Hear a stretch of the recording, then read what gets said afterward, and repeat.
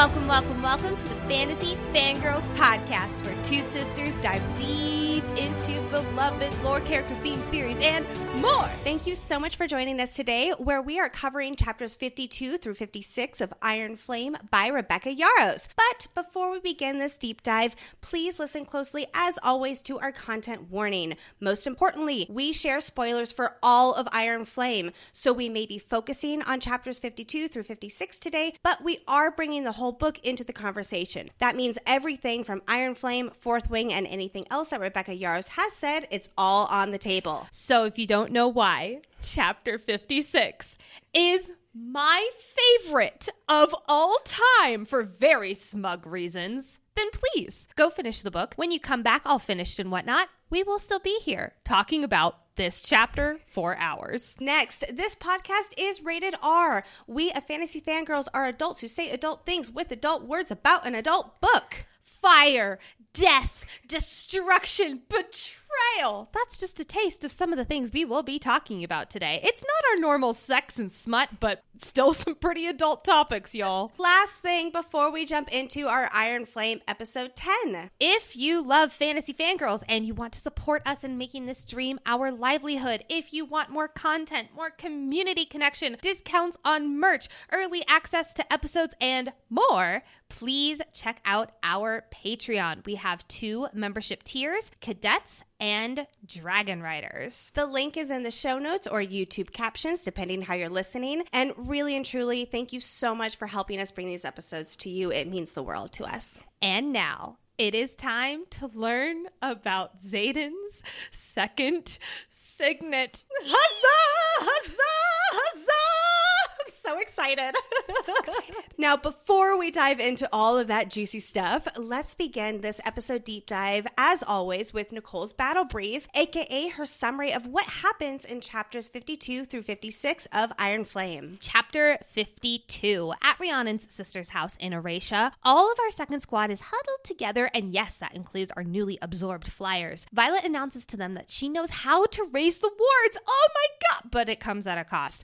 Griffin flyers won't be able to channel. That's the cost. That's the cost, friends, but she's still all up in her morals about it. Plus, the Griffin Flyers are being little bitches about it, considering the opposite means safety, not only for them, but for any poor million refugees, too. It's like we have opinions about this. But our girl Violet says, look, I'm going to give you a choice. No matter what, the assembly will know, and we will have wards, but I'm at least going to give you some non-magic advantages, like explosive arrows that Sloane recognizes as Mayor's Sight. In another nightmare, Violet is suspended with a purple-robed Venin toying with her. She's so used to these dreams by now that she knows exactly what to expect. But then the Venin does something new and quite literally terrifying. He grabs her by the neck, and homeboy spits some scary prophecy-esque words at her. You will turn. You will both turn, but it will be for love. Oh, and one of their kind thinks that she's just never gonna yield to them and they should just kill her. Then he snaps her neck and good morning, Violet. That's how she wakes up. Violet bolts up in bed, shaking off her fear, and then snuggles up to Xaden, listening to Taryn chastise her for not waking herself up like an adult. I'm an adult and I can't even do that, so fuck off, Taryn. 6 days later, Fourth Wing is geared up for a mission. There are runes hidden in the caves alongside Eratia, and in groups of 4, they're going to go and find said runes.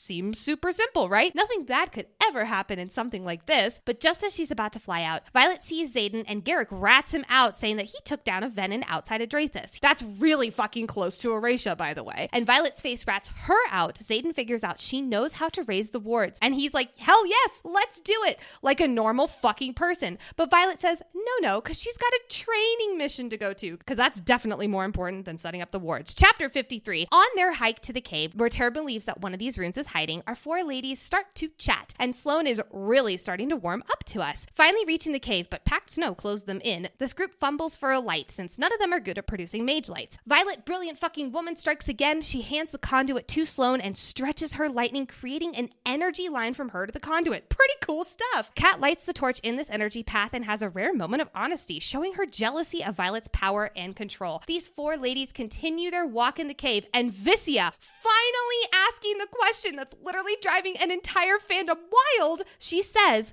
"Do you think you're going to get a second signet?" But the mic drops don't stop. Sloane drops the knowledge bomb that if you bond a dragon in your direct familial line, you will get a second signet or go mad. What the fuck? What? Violet freaks out, but there's a disturbance in the cave. Right as they find the rune they've been searching for, Solas walks out and raises some hell, killing Viscia instantly. Chapter 54, Solas is unhinged. No surprise there. Violet, taking Cat, she pulls her behind her, saving her life. But Andarna to the rescue. She wraps Violet, Sloane, and Cat in her wings and protects them all from becoming Quispy. Violet, in her stress, crushes the conduit against her hand, and like the brilliant fucking woman she is, she sinks the alloy into Solas's flesh, and she starts to wield into the conduit and thus Solas. But her brilliance only lasts so long. Solas whips her to the side, injuring Violet, and Sloane drags Violet out of the cave. But Sloane is freaking out, saying she's turning venom because she's draining Violet's power. Nope, she is as Neolin was, a siphon. Yay, Sloane, for manifesting a signet! Then Andarna exits the cave, blood dripping from her mouth and her poison barbed tail. And then Terran gets a new nickname to add to his list for other people, Slayer. Later in their room in Erasia, Xaden bursts through the door to see Cat? What the fuck are you doing here? She wanted to ensure that Violet got to a healer safe in exchange for Violet saving Cat's life in the cave. With a "thank you, Sorrengail," she leaves. But the drama doesn't stop there.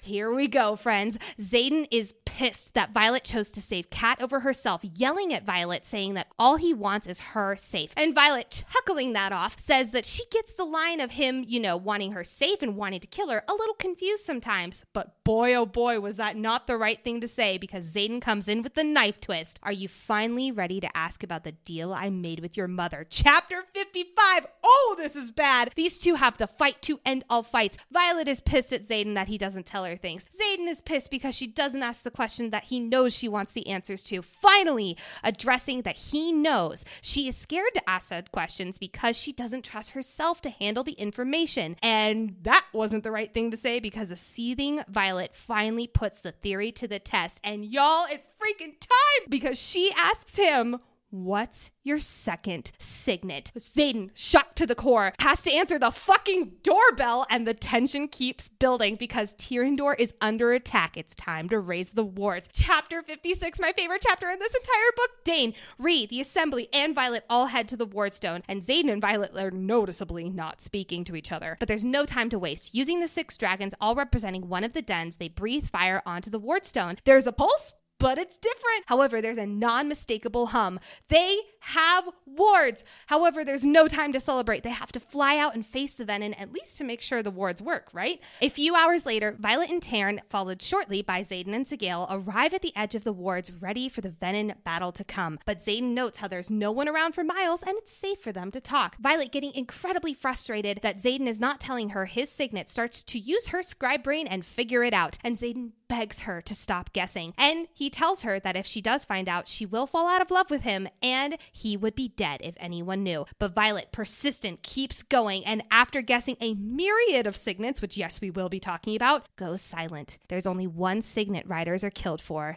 Xaden Ryerson is an Intrinsic, and Nicole goes wild! Violet, completely spiraling, notices how Terran turns to Sigale, betrayal coaxing his emotions. Even he didn't know, but Violet's love isn't fickle. But there's no time to talk. The Venin and the Wyvern are approaching, and Xaden better live because she's ready to ask him all the fucking questions. The Venin arrive, all 17 of them, and a horde of Wyvern, and it's looking like it's about to be the end for our dream team here. But as the Venin Sage, oh shit, this is the one from Resin, sends the Wyvern in one at a time, the Wyvern cross the wards and sag like the puppets in Shrek after their song is done. The wards work! Huzzah! Pissy little Sage Venin shoots them a look that suggests he feels victimized by Regina George and retreats with the rest of the Wyvern and the Venin. Later, returning to Erasia, we learn that it was a staged attack on all fronts, but we also learn that Melgren has sent a message requesting an audience with Mira, Violet, and no more than 2 marked ones tomorrow. But that's not all. Serena holds a dagger in her palm and then, using lesser magic, makes it rise in the air.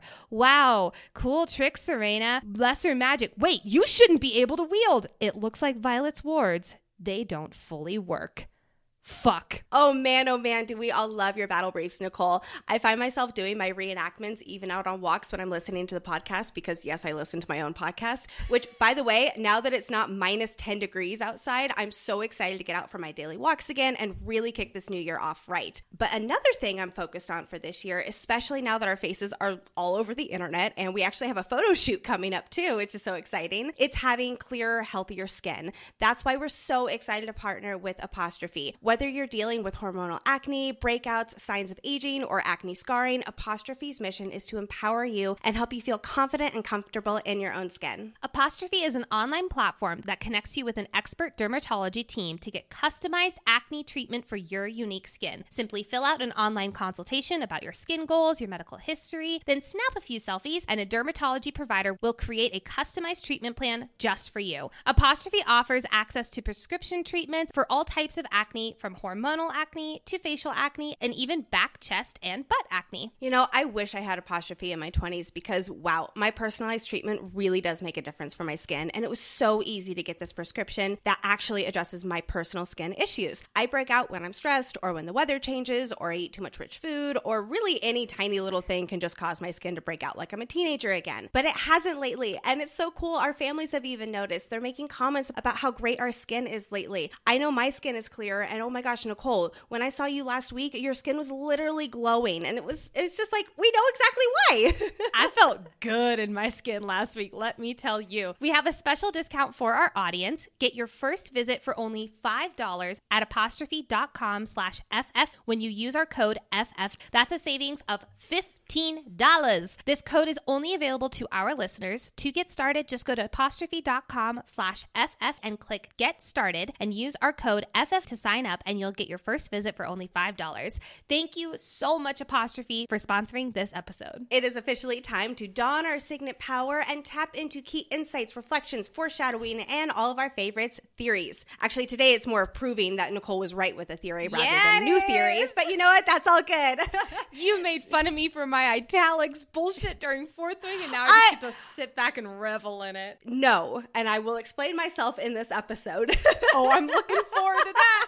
So we open the stretch of chapters at Rhee's family's home, which is considered neutral territory for the squad's riders and flyers. Remember that chapter 51 ended on a cliffhanger, and we had questions about why Violet doesn't know if they should raise the wards. Obviously, it's because the flyers won't be able to wield, and being a good person, Violet doesn't want to strip them of their power. But I am absolutely 100% sticking to my belief that there is a war going on, and everyone living in the ward's protection is way more important than the flyers being able to wield. Sorry, not sorry, flyers. I love you, but come on, you got to work with it. You got to work with everybody here. I like most of them, and I really do think that if I was in this world, I might not be a dragon rider, but I would absolutely be a griffin flyer. I forgot about your allegiances. That's right. It's the Hufflepuff in me. It's like, I'm good. I don't need to be a Gryffindor. I'm going to go with my griffin and go have fun with my lesser magic. And Violet does ultimately know the importance of raising the wards. Based on lines like her refusal to believe all of this rebuilding work on Orisha could go up in flames if the Dark Wielders test the Wyvern at altitude. I understand how the flyers, aka primarily Cat, are upset. But again, they know what they're up against. Isn't it better to not have to fight at all with no powers versus fight with powers and risk every single person's life? I also want to note that the flyers have lived without wards for years, and they've resented Navarre for having them and hoarding them. I feel like they would all agree that survival is far more important than wielding, maybe unless you're Cat, but I think that's even just her personal vendetta against Violet, speaking way louder than her, logic here. Also, Drathis is a poor million city, and if they get the wards up, they would be able to take in refugees and save thousands of Drathis lives. And also reminder that Drathis is one of the largest poor million cities. Also, Tairn, of all people, is behind this. He's like, yes, I think you're doing a very smart thing, Violet, in asking them about their opinion, and da-da-da-da-da. Of all people, I mean, of all dragons, I guess, but of all people in this story, I feel like he would be the one who is reasonable and be like, no, save the fucking continent, my girl. Come on. See, I read that as him saying you're doing the right thing, as in raising the wards. Oh, I read it as you're doing the right thing as running it by the cadets of a fucking college before you tell the leaders. That was how I read war. it, yeah. I love Violet, but man, her morals just really got to me on this part right here. But then we have Imogen, who thankfully states raising the wards was a goal long before the Flyers arrived. She is absolutely 100% defending. Yes, we need wards here, everybody. I will say, in defense of the Flyers, let's look at how the Riders really rely on their dragon bonds and powers from their reactions to the serum serpentine of the magic in part 1. So, of course, it does make sense that the Flyers are similarly reliant on their powers. They naturally feel useless and weak without them, and no one wants to feel that way when there is a literal war going on. It is a tough position to be in, and it makes me wonder if they'll ultimately have to figure out a way to have fully working wards that include the Griffin Flyers magic too. How is this going to work at the very end of this book when there are wards versus not wards? Well, I had that same question. At the end of book 2, we got the wards back up in Besgaeth, but the Griffin Flyers are there, or at least the ones that chose to go to fight. So are they going to stay in Navarre as new allies? Are they going to stay at Besgaeth and continue their training? But how do they continue their training without their connection to their Griffins? Are they going to go back to Erasia and continue training there? I don't know. I have a lot of questions about this because I also don't think Kat, and I hope not, Mirren, are done in our story by any means. I feel like they would stay. That's a good question, because my guess is that they would go back to Erasia, where the half-wards enable them to use their power, or at least however long the half-wards do last. We know that these are essentially temporary wards here. But I don't see them staying at Besgaeth. I don't see Besgaeth necessarily allowing them to stay. They're already having to make a deal with the Riders staying. I can't remember if that included the Flyers or not, but I would imagine the Flyers don't want to stay. If memory serves, and I could be wrong, I don't think Riders are mentioned, because it's just Melgren wants us to stay at the end, and Xaden's so we stay, which we'll discuss at length when we get to that part of the book. Regarding the ward translation, it's interesting to note that Violet wishes she had someone else to review her and Dane's translation. She calls him rule-following Dane, which, why would following the rules be a bad thing in this scenario? I'm curious. I cannot believe I am saying this. However, I agree with Dane and his incessant rule-following morals here, because not only is it good for just following the rules and this is the right person to tell and da-da-da-da. This is good for the greater mission as a whole, which was the brain cell that Dane did not have last year in Fourth Wing, that whole greater mission thing. He was just looking at the there and now. So you're saying that rule-following Dane, the rule-following is that she needs to tell the assembly and everyone immediately to raise up the wards. Yes, because that was what she was told to do. Yeah, if that is indeed the rule following that we are talking about here for Dane, I absolutely agree that. What do you think the rule following is? I don't know. That's why I was wait, I don't understand. That was what my assumption was. The rule following is to not go to your squad, a group of 15 cadets. It's to instead go to the people who are fucking in charge of keeping everyone in this goddamn place alive, including this whole other part of a nation now with Poromil. And also, they're the people who would be able to take in refuge. I cannot stress the importance enough of the refugees. That's because she asked Xaden, would you take in people and keep them safe beyond the wards? And Xaden did not even blink an eye. He said, of course we would. They are on Drathus's fucking doorstep. Drathus is massive city in Poromil. They would take in all of those refugees that would come. She would be saving thousands of lives. I'm furious with But Violet. Nicole, Kat can't wield. I can't. I'm so And we poke fun at Violet here too, and ultimately she knows that it is important to raise the wards, and it's more of doing her due diligence to give the Flyers a choice of, you can leave or you can stay, knowing that the wards are going to be up. It's true. We should note she's no matter what going to tell the assembly, because no matter what she's going to tell Xaden. That's just the trickle of events there. But the fact that it's not the first thing she does is what's unforgivable to me. Exactly. She waits until it's literally the Ven and are heading to them, and it's okay, everybody, go, go, go, go, go. We got to get the wards up. And this reminds me of that phrase. I can't remember it exactly, but it's your emergency does not equal my emergency, or your procrastination does not equal my emergency. And as a contractor, I get that a lot where my client will come to me and be like, oh my God, I need this done right now. And it's I asked you about this 3 weeks ago. Why? Oh my gosh. And this is exactly what it feels like with the wards. Yes, I could not agree more. And I'm not going to lie, Violet right now is the coworker you do not want to have at work. All right, last thing from this scene here. I love how Sloane recognizes Mayasite, which is in a very explosive kind of ore. To help the Flyers, they are going to imbue them for the arrowheads so the Flyers can use these explosive arrows. It certainly doesn't replace the powers that they have on their own by any means, but hey, it is something to give them that extra oomph, or rather the extra boom. Well, and also it's important to remember that in the final battle of Fourth Wing, there was something explosive in Resen that had the Mari family crest on it. And as far as we know here, that was what Violet was referring to when she notes that she's seen this stuff not imbued and it's blown sky high. I'm assuming by this that this is a Mari made, distributed, imbued, whatever Mayasite, and that's why Sloane recognizes it. Mayasite is the family biz, which is pretty dope. I love it. I love it so much. All right, now moving on to the third and final Venin nightmare that we get from Violet's point of view. We certainly do get one / memory from Xaden's point of view at the very end of the book, but here is our last one with Violet, so let's dive on in. We've talked a lot about these nightmares in previous episodes, so we're just going to pull out key information from this specific dream. You make it sound like I'm going to make this short, Lexi, but I'm not. I'm not. So first and foremost, she mentions that she's yet again in this sunburn field. I looked into Fourth Wing and I couldn't see anything about a sunburned field. There was no use of the word sunburned or anything similar in Fourth Wing. But in Iron Flame, the flight field where they have their flying lessons, and Dane showed exactly how to do like that rolling dismount with Kath perfectly as Kaori described. That scene has a description of, quote, he hits the sunburned grass at a run. So I wonder if the sunburned field is Basgiath, which in that case, would that be foreshadowing for the Venin fight at the end of this book? Or would that be foreshadowing for a future fight that's going to happen at Basgiath again? I don't think we're done fighting at Basgiath, but I could be wrong. Another thing I wanted to point out is we get note that this Venin is in purple robes. Now, every Violet dream that we see on the page, his robes are described as being purple. Although she does say something right at the top of this dream where she says, quote, his robes are purple tonight. So even though his dreams are always purple in the ones that we see with Violet, that does kind of insinuate that maybe, you know, in other dreams that we just don't read on the page, his robes are not purple.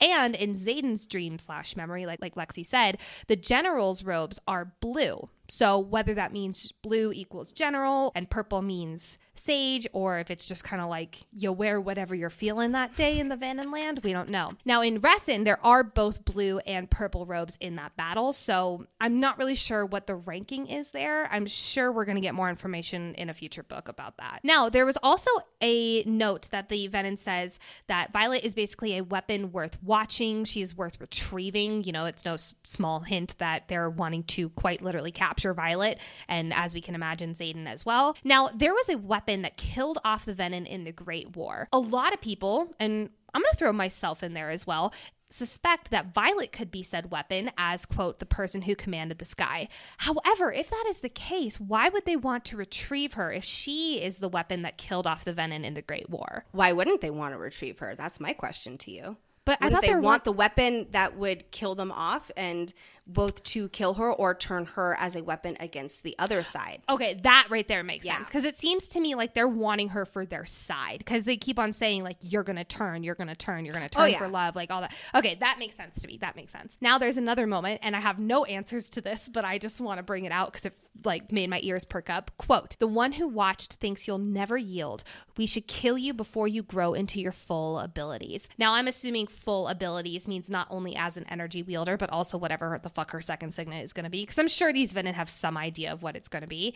But the one who watched what? Who watched? When did they watch? Because I would have assumed that the one who watched would be the Venin in Resen because they saw her abilities on display there. However, like, this is the one in Resen who is saying this. So unless he is talking about himself in third person, which I don't really feel is the case, that would be such an evil villain thing to do.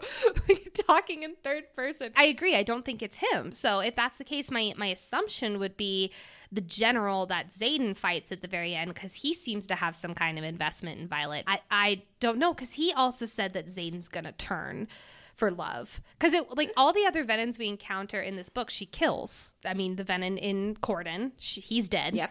And also he was an ASIM, I'm assuming. Probably not an initiate, but... Oh, I think he was a sage. Are you sure? Because doesn't he say something about, I'll bring you to my sage? Or am I getting him confused with another No, one? he doesn't say that. Violet clarifies, bringing me to your sage. And he's like, which one? So he does not say to my sage. He just says to the one or something to the big head honcho, which we can assume is the general. And therefore, I think that he was a sage because he also had purple robes, which I really am going to stick to my guns with. Purple robes equal sage. So maybe that's us going back through to Fourth Wing and rereading that to pull out who has blue robes, because maybe the general is undercover there while the sage is kind of acting as the leader there. So I have no idea. I need to reread that before I officially say that on record, even though that this is recording right now. So anyway, we'll have to put a plug in that. And Rebecca has stated multiple times that book 3, we are going to get so much more information regarding the Venon. So if you are confused about who is who and what is what with the Venon, it's okay. That's how it's supposed to be. Yeah, we are supposed to be confused about this, and all we can do is speculate and have fun with it. Yes. Now, we get a huge moment and huge hints on, I'm going to say, who this sage could be. Quote, he drags a single long fingernail down my throat, exposing an expanse of tan arm under his robes, and I twitch, fear accelerating my heartbeat. Not only is this the first time he touches her, which is terrifying, but we also get some insight. Tan arm. So I did a search for the word tan and anyone who was connected to having tan skin. The first came up was Dain, actually. His skin is described as tan in the healer's office in Fourth Wing. Now, I don't remember if this is tan because he was doing a lot of flying at that time, or if his skin is just naturally tanned. Hawknose also has lightly tan skin. I have full confidence that the sage has nothing to do with Hawknose Ulysses, because also the sage is described in an earlier dream as, quote, eerily youthful. And then also Xaden's skin is tawny, which can also be considered as tan. So I don't know if this is a wink, wink, hint, hint. This also might mean someone else who has tawny skin or someone else who has tan skin. We don't know. But I did find Dain to be kind of a surprising addition there. Then we also have something sweet on his breath. This obviously stands out to me for multiple reasons. And I'm going to go through this kind of quick because I have mentioned this before on the podcast. Number one, like I have mentioned, Xaden is constantly being connected to the word sweet, whether that's Violet describing him as such, or, like she did with Imogen earlier on in the books when talking about his letters, or when Xaden says, I am not sweet, do not mistake me for softer kind. So Xaden and sweet are constantly being connected. However, number 2, we've been clocking the fetid breath, the bad breath of dragons, and we've been wondering if something is going on with their breath being bad and them being connected to dark magic. It is now just so canon in my head, and I have to stop and remind myself that this is kind of a crack theory. I do have to remind myself that this is not canon in the slightest.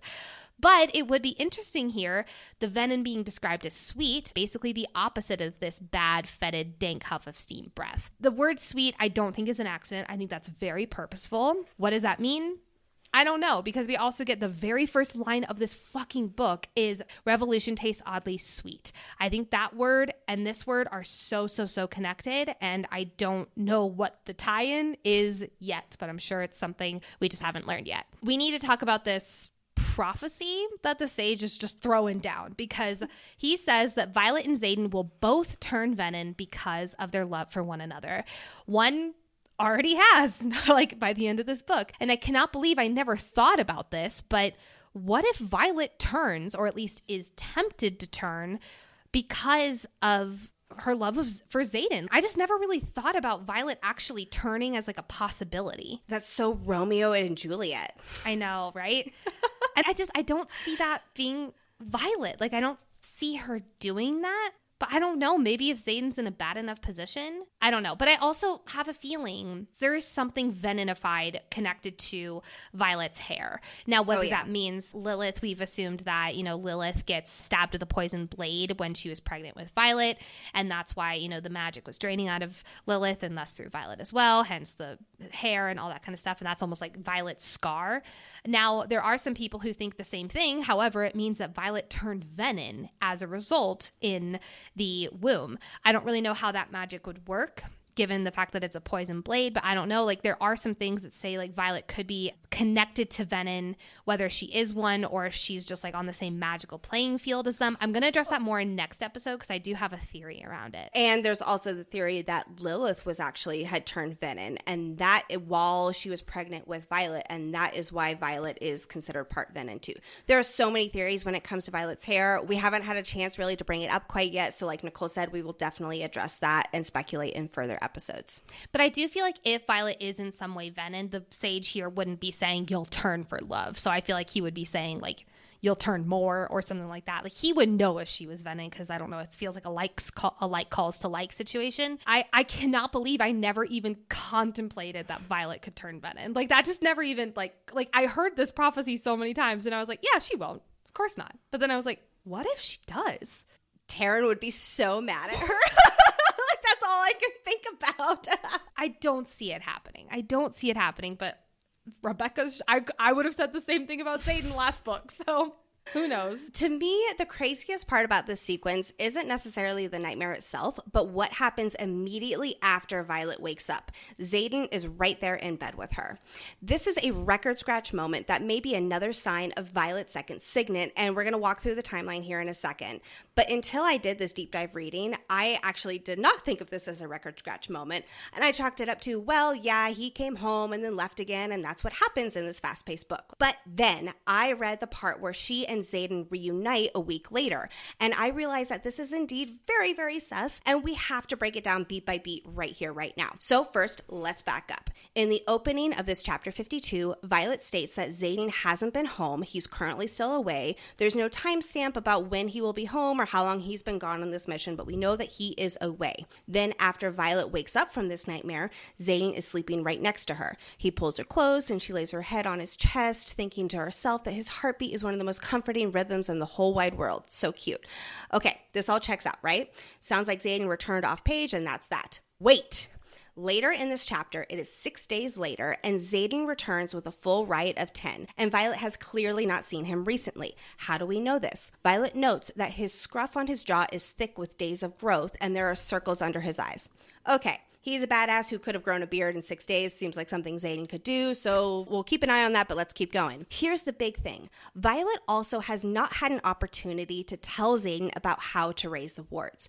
The way their exchange goes, it seems pretty obvious they have not seen each other since she learned about the wards. It's the first thing she says to him, that she needs to tell him something, and he immediately figures it out. I don't know if it's an intrinsic moment or he just knows her really well moment, but it could be either. The point is that they have not seen each other to talk about the wards. So with this knowledge, how can we explain them sharing a bed 6 days ago when they supposedly haven't seen each other since she figured out how to raise the wards more than a week ago? So let's walk through some possibilities here. Number one, Xaden came home very, very briefly 6 days ago, slipped into bed, and then was gone again before she woke up. So he indeed is present in bed, but it was sleepy time, so they didn't really have a chance to talk. This is kind of what I'm leaning toward, though that's a pretty confusing thing to add right in the middle of a chapter, right before they're reunited, like they haven't seen each other in more than 1 week. Number two, gotta say this, could it be an editing oversight? Unfortunately, there's always a small possibility, but I'm going to choose to believe that it is something else. And number three, everybody, this is a sign of Violet's second signet. Specifically, a few possibilities include, this is one of the biggest supporting points that Violet is indeed a distance wielder. She wasn't actually in their Orisha bed, but wherever Xaden was. I do want to point out that when Violet is guessing signets later on in chapter 56, she guesses distance wielding, and he says, don't you think if I was one, I would have spent every night in your bed? So if that is the case, that would be a classic Rebecca Yarros thing to do that little tie-in right after she literally distance wielded to spend the night with him in his bed. Or her second signet is whatever she needs in the moment. Violet needed Xaden, so he somehow appeared, whether in the flesh or even like a hallucination that could be her emotional support. Not unlike Liam, of obviously not coming from the dead, but like whatever she needed in that moment, which was Xaden's emotional support there. This could also be a hint to time manipulation being her second signet, where this timeline, it doesn't make sense for a very good reason. I'm not going to even begin speculating on what that could be, but you get the idea. Time manipulation, this timeline doesn't add up, could be your second signet. Here's the one thing that's making me lean towards it not being a second signet. She has a conversation with Taryn literally while she's snuggling up with Xaden, where he's like, be an adult and wake yourself up from your own damn dream, like a grumpy curmudgeon that he is. Don't you think that if a second signet manifested, especially if it is distance wielding, because I do think that is the strongest of the second signet possibilities here. If it was distance wielding, she would have popped into existence far, far, far away from Erasia. Don't you think Taryn would be like, where the fuck did you go? Like, what the hell happened? That is a really good point, because their bond does weaken the further away that they are from each other. So I had not thought about that. I am personally leaning towards him meeting Xaden, coming in late at night and then leaving early the next morning. Yes, he does have days of growth on his face, but she does say days of growth. She doesn't say weeks of growth. So I feel like if it was, plus a week, she would have said a lot longer than just days. I'm personally leaning that way. I do think it was a little confusing. I don't blame people for being confused. However, if this is a distance wielding moment, I do think there's another really, really, really big supporting distance wielding moment that is going to happen in episode 12. I'm going to be curious as to what this could mean, or if this was just a Xaden pops in, pops out. If it is a second signet, I've never really been on the time manipulation train one, but that could True. Easily be this, or whatever she needs in the moment, which I think is the second signet that I am leaning more towards. I'm not exactly sure how that works with it being a signet power, because it's a little bit too all powerful, but the way that she so focuses on his heartbeat being the comfort for her, she might have in her mind needed him in that moment, and he appeared, not physically actually there, but almost like a hallucination sort of thing. I don't know. I've never really thought about it that way. Maybe. The manifestation as the second signet, I do agree with you. There's going to have to be some kind of limitations to it, because if it is just you get whatever you want in the moment, that is way too powerful. I don't know. I'm excited to find out, though. Next, we move into our runes scavenger hunt. We learn that Sawyer actually lost his position as executive officer when they absorbed the Flyers, and the Flyers squad, at least version of their squad leader, replaced him as EXO. This does make me wonder, though, at the end of this book, Sawyer has lost his leg. Is he going to be able to fight in combat, or is he just going to be stationed at Basgiath from here on out? We've speculated that he's going to have a Hiccup-ish style mechanism, like How to Train Your Dragon style. I'm so hoping for this. And to be quite honest, I don't see Rebecca Yarros being like, oh, you don't have a leg now, so you get to stay behind. I feel like it's going to be the same thing for Sawyer. Well, I think it's going to be even cooler, because remember, he can manipulate metal. That is his signet. Yeah. Assuming that he's going to have a metal prosthetic, he can do some really stinking cool things, unlike the normal person who lost their leg. I cannot believe I keep forgetting that he's a metal bender. Of course, that's so cool. So let's talk about what this runes scavenger hunt is. Each group is assigned to a geographical sector to search for the hidden summoning runes. This is just as much of an exercise for the dragons as it is for the humans. The dragons are practicing their tracking skills as they attempt to sense these runes. So in this scene, Violet is in the middle of getting her download of what she needs to do for this runes escapade, and she sees Xaden and Violet, run together and meet up and whatever.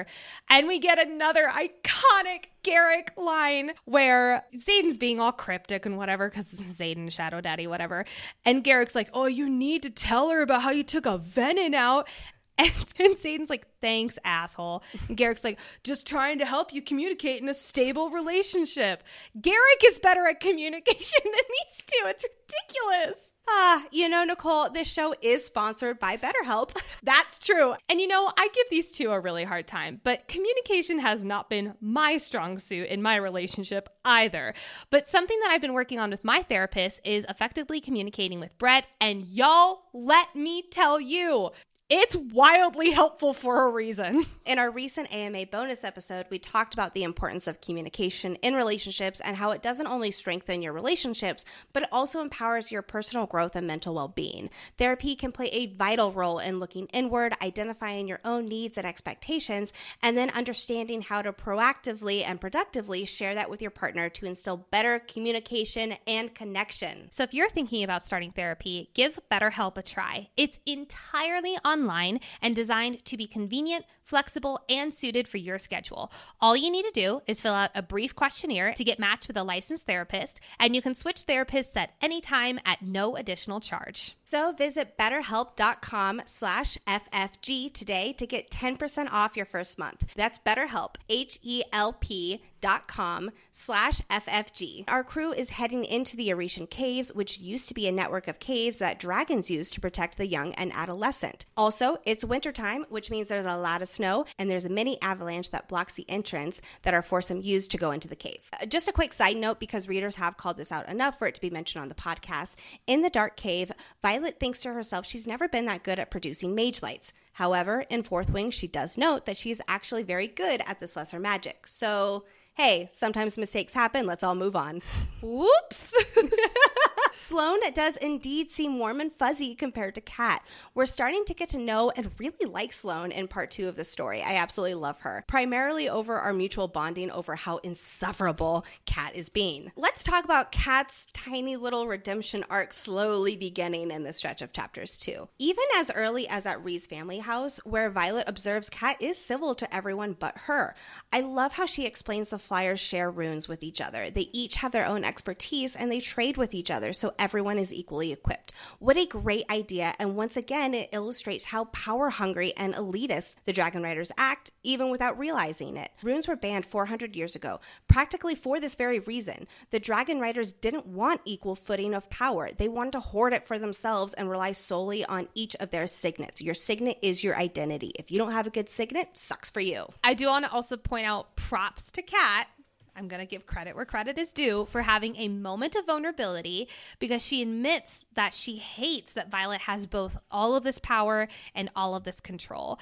And I'm just proud of her for admitting a weakness. Good job, Catriona. Well done. I also love that when they get into the cave, Andarna tries to calm down Violet, who is having interrogation flashbacks with PTSD from this incredibly traumatic thing that happened to her only a few months ago. But she tries to calm her down by reminding her that Violet ended the person who kept her prisoner. This is an awesome way to bring up Varish right before his motherfucking dragon appears. And then another small but awesome moment here is when the torch starts to flicker, Violet notices that there's a breeze in a cave.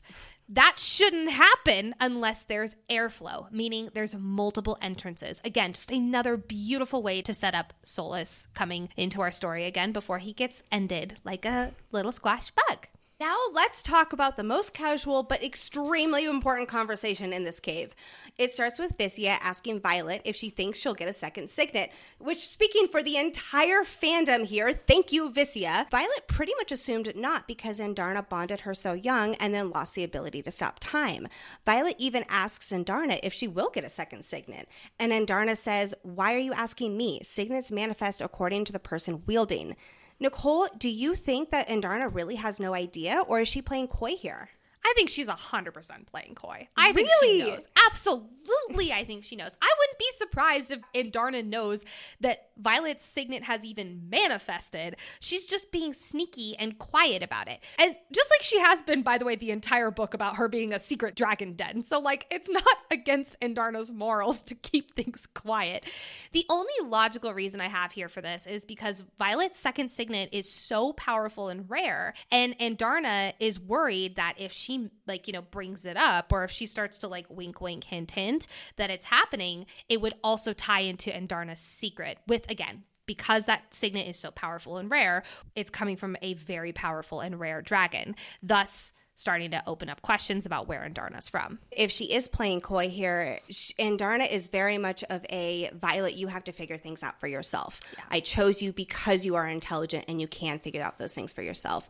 So this also could be a way of her saying signets manifest according to the person wielding. And so it's almost like telling Violet to start thinking a little bit more critically about what second signet she would need. So anyway, it's so interesting. I don't know if she knows or not. But then, I know I said record scratch moment a little while ago, but this right here is the record scratch moment of the book. Oh my God. So Sloane nonchalantly drops the biggest piece of information. Second signets only happen when a dragon bonds a rider in the direct familial line as its previous ... but there's an equal chance of it causing madness. What? When I tell you, I got heart palpitations reading this. I was freaking out. Let us not forget, though, that earlier in this book, when we're right after the archives heist, we're talking to Quinn, and we learn half of this truth because she says that she bonded her great aunt's dragon, so she just got a more powerful signet, because if she had bonded a direct descendant, she would have gone mad. She forgot or didn't know about the second signet part. So that was like the perfect setup for this mind-blown drop that Sloane just did. I don't care how many times I read this. I always get chills.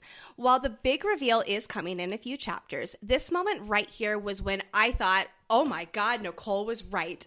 While we were speculating all the possibilities for Iron Flame, I ultimately did not believe that the marked ones had second signets because the Rebellion relics were not associated with a dragon channeling power to them. That was what I believed.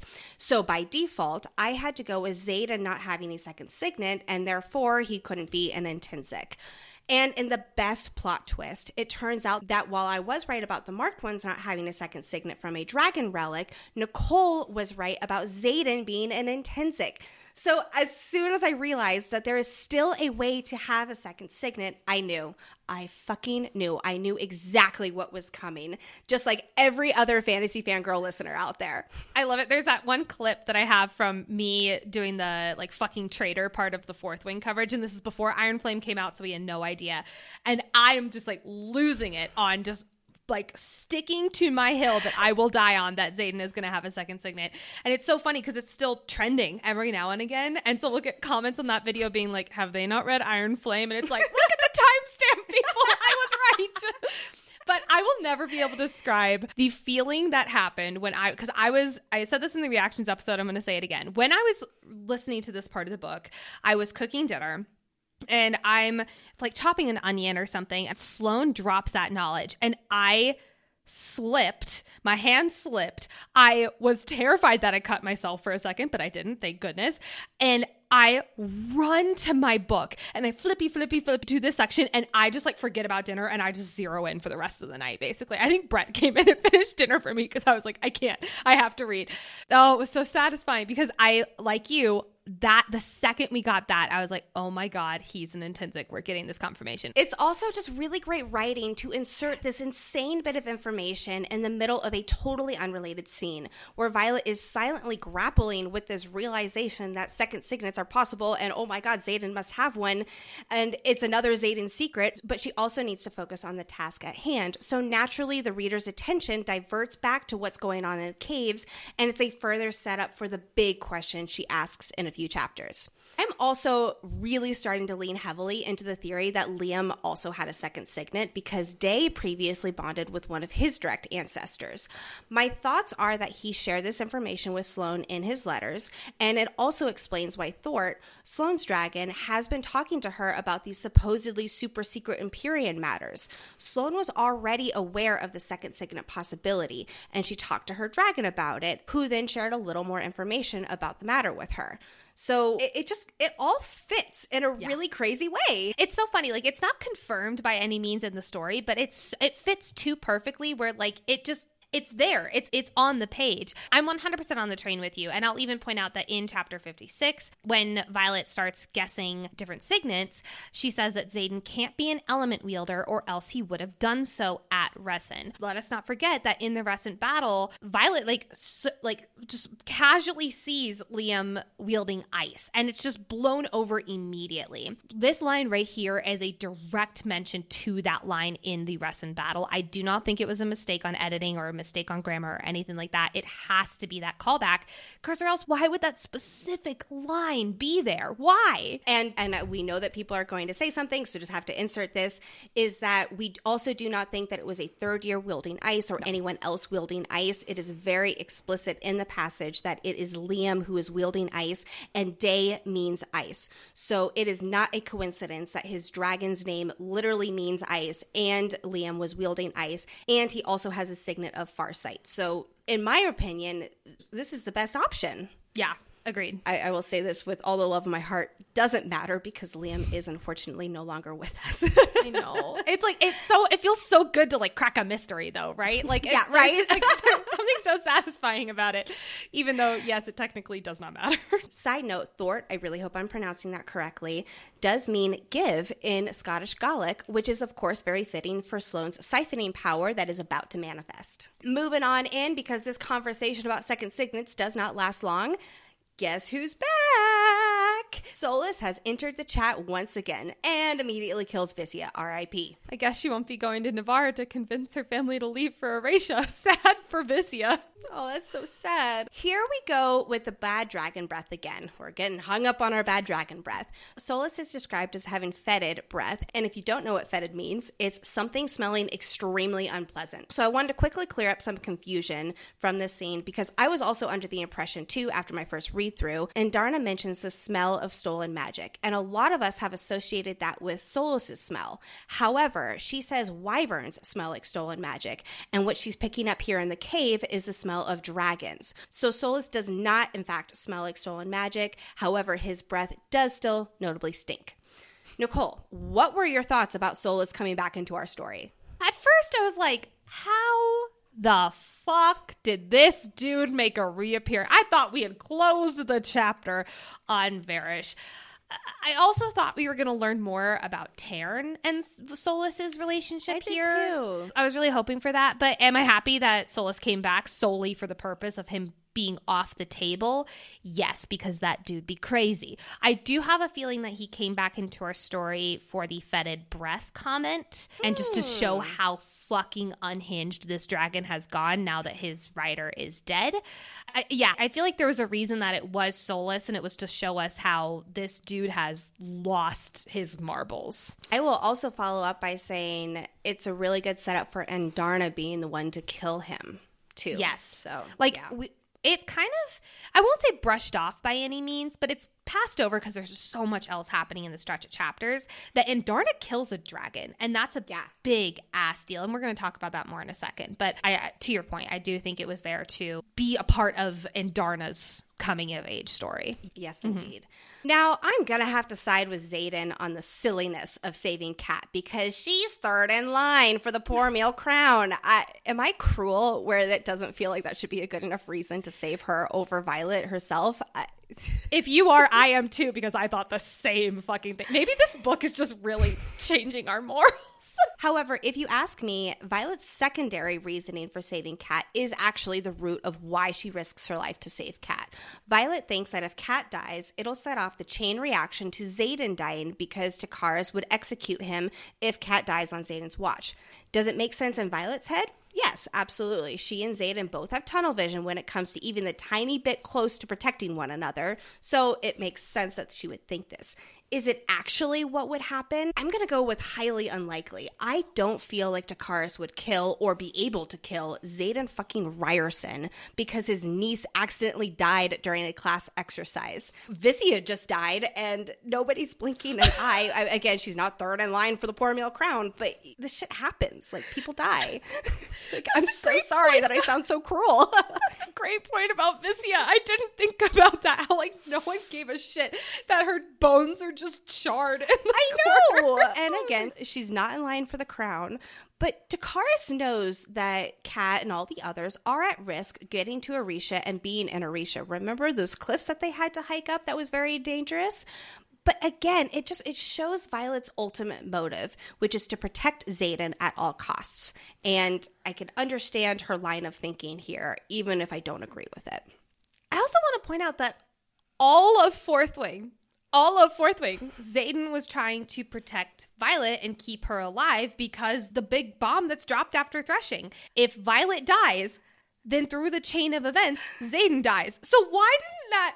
Like, that was a major part of her first year, is living to protect herself, because if she dies, her boyfriend dies. So I'm just saying that if she dies here, Xaden would also die. Now, she pushes down the bond of dragon. She's like, please live, please live.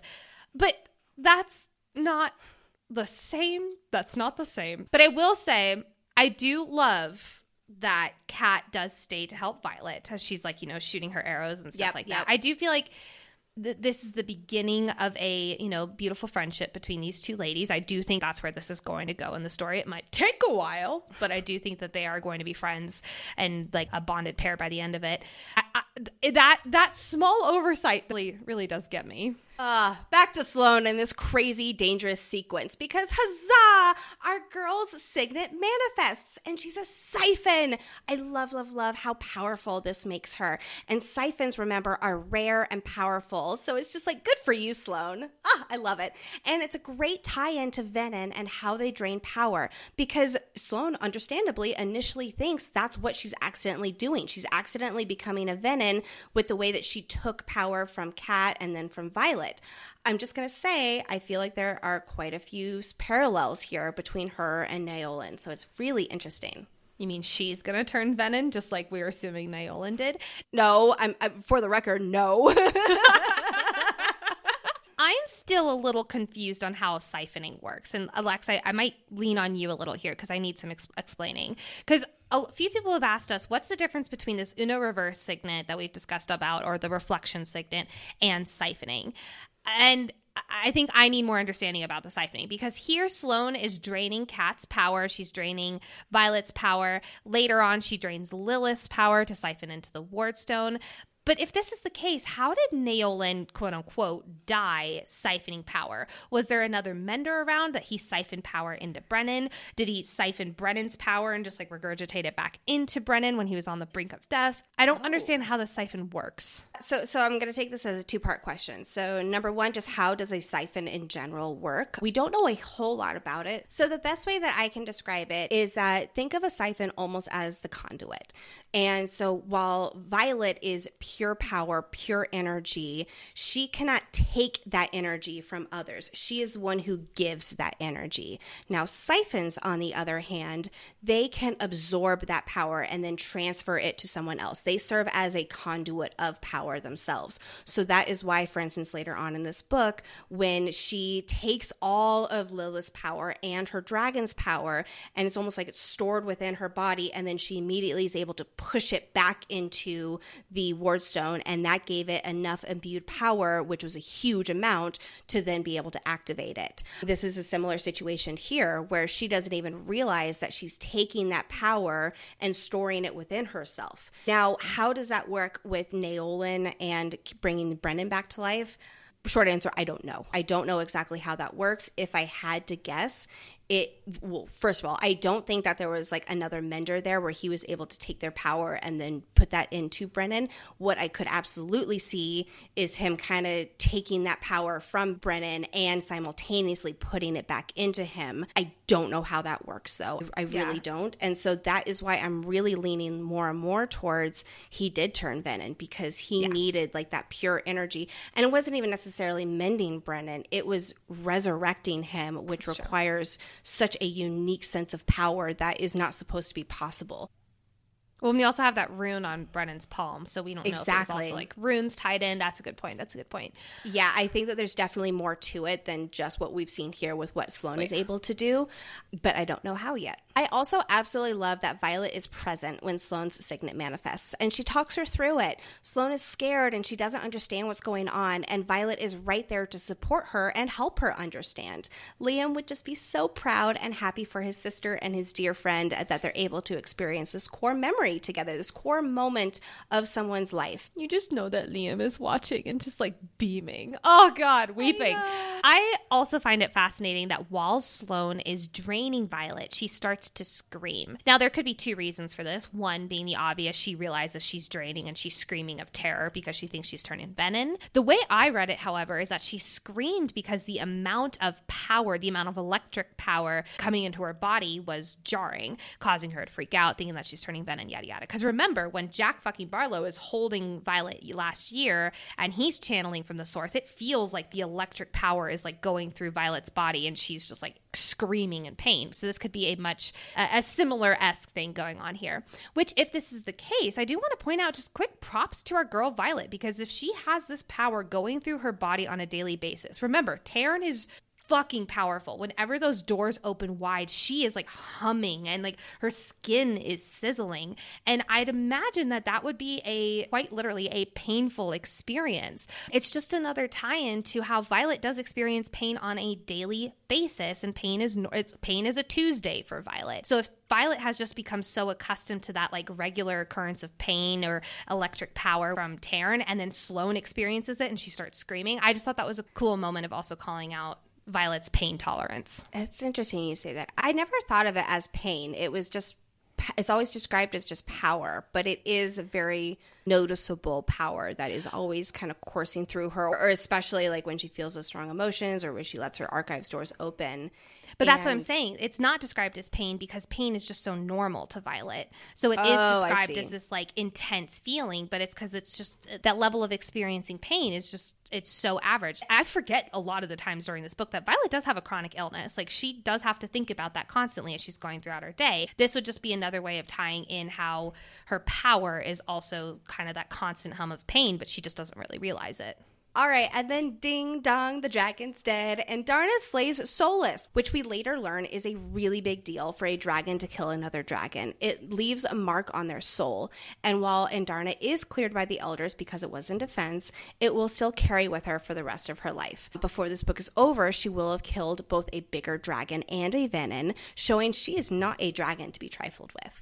I love seeing Andarna step into her true badassery. Like, this is not the last time. We are going to see this constantly throughout Andarna's own hero's journey, but starting to see it really come to light in this book has been so cool. And this moment is just like I feel like it's like the real kickoff to her really embracing that inner violence side of Andarna. So fast forward out of the cave after the healers, where Xaden and Violet are reunited. Look, we knew that Violet was a people pleaser, but you were in a meeting and I didn't want to bother you when she's like having a concussion on her bed. That's just an all-time wow moment from Violet.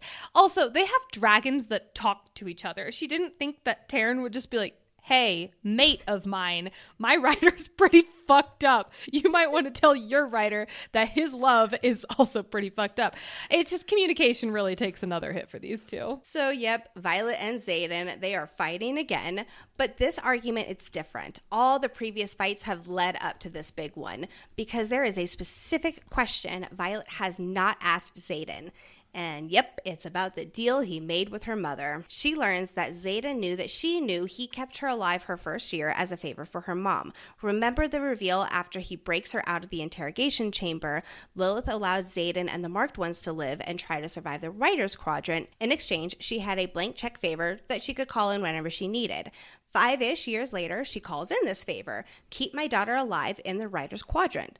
And Violet, naturally, has some feelings about this secret deal Xaden has never mentioned, because it's just one more reason that he had to keep Violet alive. One more way that his life is tethered to her survival.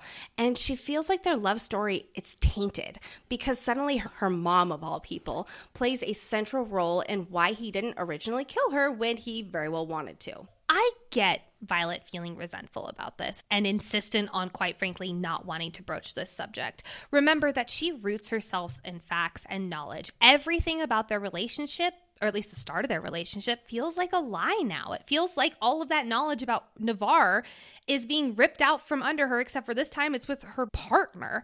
He has been the center of her gravity this whole book, and opening up this question makes it real that the start of their relationship was not their own. So yes, I get her wanting to avoid this question, and Xaden bringing it up in the middle of a screaming match is not a kind thing to do, my guy. While everyone, and even the venin, know that Xaden and Violet are a pair, whether they're together or separate, you know what another way is that you can show that you and your boo are a united front? What's that, Nicole? Matching underwear just in time for Valentine's Day. Because even if you're arguing like Xaden and Violet are about to do, everyone deserves to celebrate love and comfort, which is where MeUndies comes in with insanely comfy yet sexy undies and loungewear to buy or gift this holiday. They've got so many awesome Valentine's Day prints. All of their products will make you just plus get matching undies with your boo for the extra special holiday treat. You and them, matching undies, magic waiting to happen. Actually, Brett and I have a pair of matching MeUndies. Not only are they super cute, but they're super soft and, you know, they're sexy too. They're fun. I had so much fun picking out which underwear prints to get. There's one with books on it, which I really loved, or characters from your favorite movies, all sorts of food prints, and of course there's great color options too. All of my favorite colors, literally. There are so many possibilities. I really and truly don't know how you can pick just one. MeUndies' signature fabric is as soft as a warm hug from your favorite sweater. It's breathable, stretchy, and oh so comfy, making it the ideal all-day wear. And they use sustainably sourced materials and work with partners that care for their workers. So this Valentine's Day, give the gift that'll always have them thinking of you and get 20% off your first order plus free shipping at MeUndies.com/FFG. That's MeUndies.com/FFG for 20% off plus free shipping. MeUndies, comfort from the outside in. But before we dive into this heavy heated argument, I do want to address something small in the chapter 55 epigraph. It says, "Nothing kills powerful, unshakable love faster than opposing ideologies." This is from Warwick's journal. And I didn't really think of anything the first few times I read this, just because, you know, we're about to get into two people having this exact thing happen. But this time it made me pause, because who did he have opposing ideologies with? Lyra. So were Lyra and Warwick in love, but this opposing ideologies of keeping the knowledge of the Navarrian wards a secret, or at least massively cryptic, did that drive a wedge between them, and that caused them to, for lack of a better term, break up? I definitely think that, because then we learn later in Lyra's journal in an epigraph, I don't have it in front of me, so I'm paraphrasing here, but essentially said that it cost her everything. I'm going to guess that the other 5 of the first 6 do not know that she left that documentation, but when she was trying to advocate for that knowledge to be shared, they were like, no, and then that is why she had to then go secret. Oof. I just never thought about it in a way that they were together. I love that little twist. Yep. Yeah. I also have some feelings about this bigger argument that ensues between Xaden and Violet. Xaden's reasoning that he did not tell Violet because he was waiting for her to ask, and not just ask, but want to ask and face her fears. He saw this as a test of her trust in him. When she was ready to ask, she would be ready to hear the answer, and therefore ready to open her heart to loving all of him. Big air quotes on all, because he did not think she would ever ask about a second signet. But anyway, Violet, on the other hand, she's furious at this game that Xaden is playing and how he is turning this around on her. And as frustrating as these two fights can be, I really respect how Rebecca does the dialogue. She does a fantastic job capturing these conflicting feelings, none of which are black and white in simplicity. In my reread, I was highlighting in blue what I agreed and understood, and highlighted in yellow what made me shake my head. And the truth is, there was a lot of blue and yellow in this argument, because while I understand Xaden's motivation and underlying reasons to rely on Violet asking the questions, he still treated it like a game. And at a certain point in your relationship, in your communication, in your love, you leave those kind of mind games at the door. All of this. I actually saw this section of the outline because you were a little bit further ahead of me when we were outlining this episode. And I thought that was really interesting. So I actually decided to do the same blue and yellow color coding in my ebook. And I had about 2/3 blue, maybe a little over 2/3 blue, and 1/3 yellow. For me, this wasn't entirely surprising. I never got annoyed with the arguments in this book. It felt very genuine and honestly very on point for our characters and where they are in their story. So I'm not surprised. The few things that made me shake my head were just when Xaden was being an absolute alpha hole and idiot. So those are really the only things that made me really quote unquote SMH. But I agree with you on your point of the masterful level of dialogue here. I think it's communicated so well what the root of their problems are with each other. So yeah, I think this scene is beautifully done. And so I'm going to kind of start splitting some hairs here. So in Violet's defense, she didn't know what to ask, and it was absolutely stupid how he was being all, I'll tell you whatever you want, you just have to ask the question. But then in Xaden's defense, she did know this particular question to ask, and she avoided it because she didn't want to dig deeper into their issues and face the conflict in their relationship. But then in Violet's defense, she's pissed that he kept this from her when he knew it was eating her up inside, instead of insisting on making her ask for things a normal person would openly share. Because yeah, it's unfair that Xaden is putting this entirely on her and saying she needs to ask him why he doesn't regret letting her live because of the favor, or about the first time they saw each other, and all these other things where it's like, dude, you could just tell her this as well. However, in Xaden's defense, you noticing a pattern here? Violet hasn't fought back in the same way since he broke her trust last year, and she hasn't fully gained back her trust in him. Answering whatever questions she asks is a surefire way to earn back her trust and rebuild the depth of their relationship. But then, in Violet's defense, Xaden takes the armoire metaphor way too far to prove his point. Like, I read that and I was like, Xaden, my guy, dial it back. But then in Xaden's defense, she is the smartest person he knows, and if she truly wants the answers, wanted to fight for their relationship to the level she says she is asking of him, she would know what questions to ask. I could go on, but you get the point here. Bottom line, I agree with Xaden's end goal. However, I do not agree with his process of getting there. And I'm definitely going to have to side with Violet on the whole frustration of these questions. There's other ways of better communication that isn't this mind game, Xaden.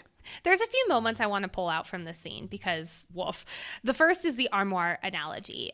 I love that this analogy came back into our story, but like Lexi said, boy oh boy does Xaden take this way too far, at least in our opinion. So in case you need a refresher, Violet says that their relationship is like an armoire, and if a battle axe flew out of that armoire and almost killed you, you would want to go check out the armoire fully to make sure that there are no more battle axes in there. But just like Xaden notes, taking their real life shared armoire into this analogy, Violet hasn't gone searching through their relationship armoire.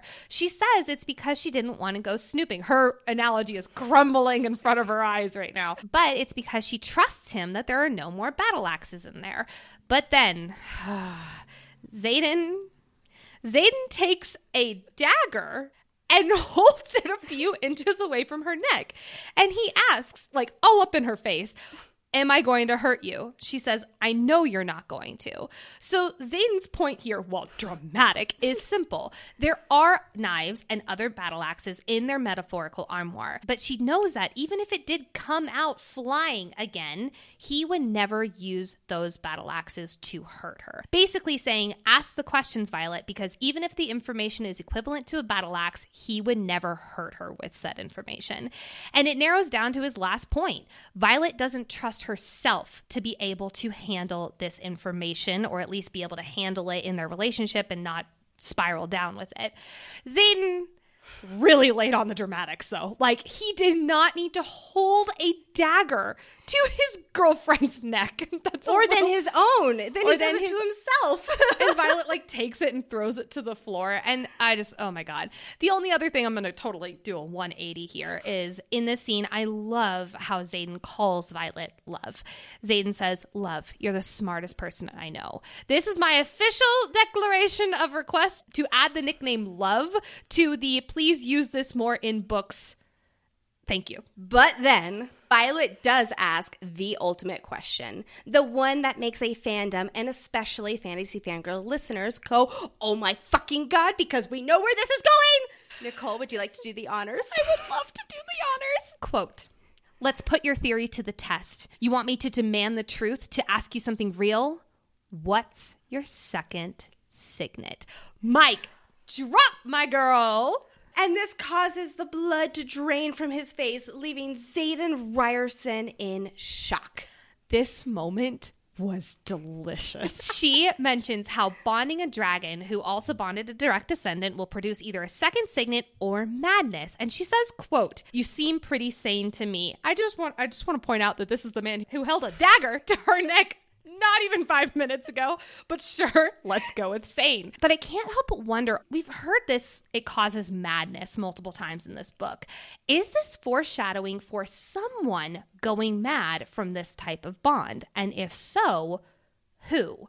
My first reaction was I wonder if Naolan bonded a direct descendant, and that's why he, went mad and possibly turned venom, at least as we suspect. Now, also, maybe it's not a or you go mad. Maybe it is an and you go mad, and we just don't know it. And this is actually foreshadowing for Xaden going mad as a venom, which is terrifying to think of, but I have to throw it out as a possibility. I do think that it is definitely some kind of foreshadowing of somebody going mad from this. I don't know if it's a character that we know yet either. Like, remember, we are only on book 2 of 5 books here, so, but I do wonder if it is an and because, again, it's all so unknown. This is such unknown magic because it is not allowed for a reason. Because Violet decided to wait a week to do something about raising the wards, which you all know how we feel about that, now they're in a major hurry to get them up as the horde of wyvern are literally flying towards them. Don't worry, we'll dive into the ins and outs of wardstones in today's archive section, so we're going to keep this a little bit briefer because we're not going to be going into those ins and outs right now.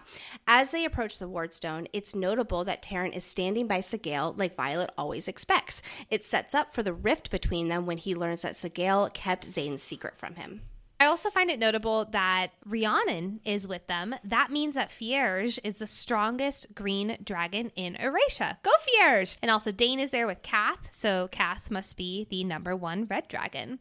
I also want to point out that Violet, now having read the whole book, knows that they made 2 wardstones, which answers my question from an earlier episode of how many wardstones did they make. It is 2. She also found out that if a dragon breathes on one wardstone, they cannot breathe on another, of course, setting up the conflict at the end of this book with having to choose between Basgiath or Eurasia, 2 wards, since there's only one on Darna in, the 7th Den. And also notably, it does not say why they never activated the Eurasian wardstone, which is a fun mystery for us to figure out. But again, Violet, this is why we read the whole book, not just the juicy bits. After the dragons breathe their fire and the pulse of magic means that the wards work, there are several clues that it didn't work entirely that we really catch on a reread. So, for instance, the feeling is slightly softer than the one that rippled out at the emergence of Oricia's first hatchling. And then another one is the wild, unleashed magic that the writers feel beyond the wards, quote, seems to sit back, not weaker, but infinitely more ... tame. Another one is the stone does look exactly the same as it did before. There is no lingering fire, which we realize is extremely important once we go to Basgiath, but it does look the same, even if it does have that hum of power and that feeling of the wards being in place. Love the moment after the wardstone seemingly activates and her and Dane share a smile. It really, they've been working hours and hours and days and nights on decoding this journal, and it just, little teamwork makes the dream work moment between 2 people. God damn it, Dane, I can't believe I'm starting to like you again. Thankfully, this did do something. We might know now in hindsight that it was not fully activating, but oh my gosh, it did something, and that means that they got to get moving here. They do not have time to test this wards out.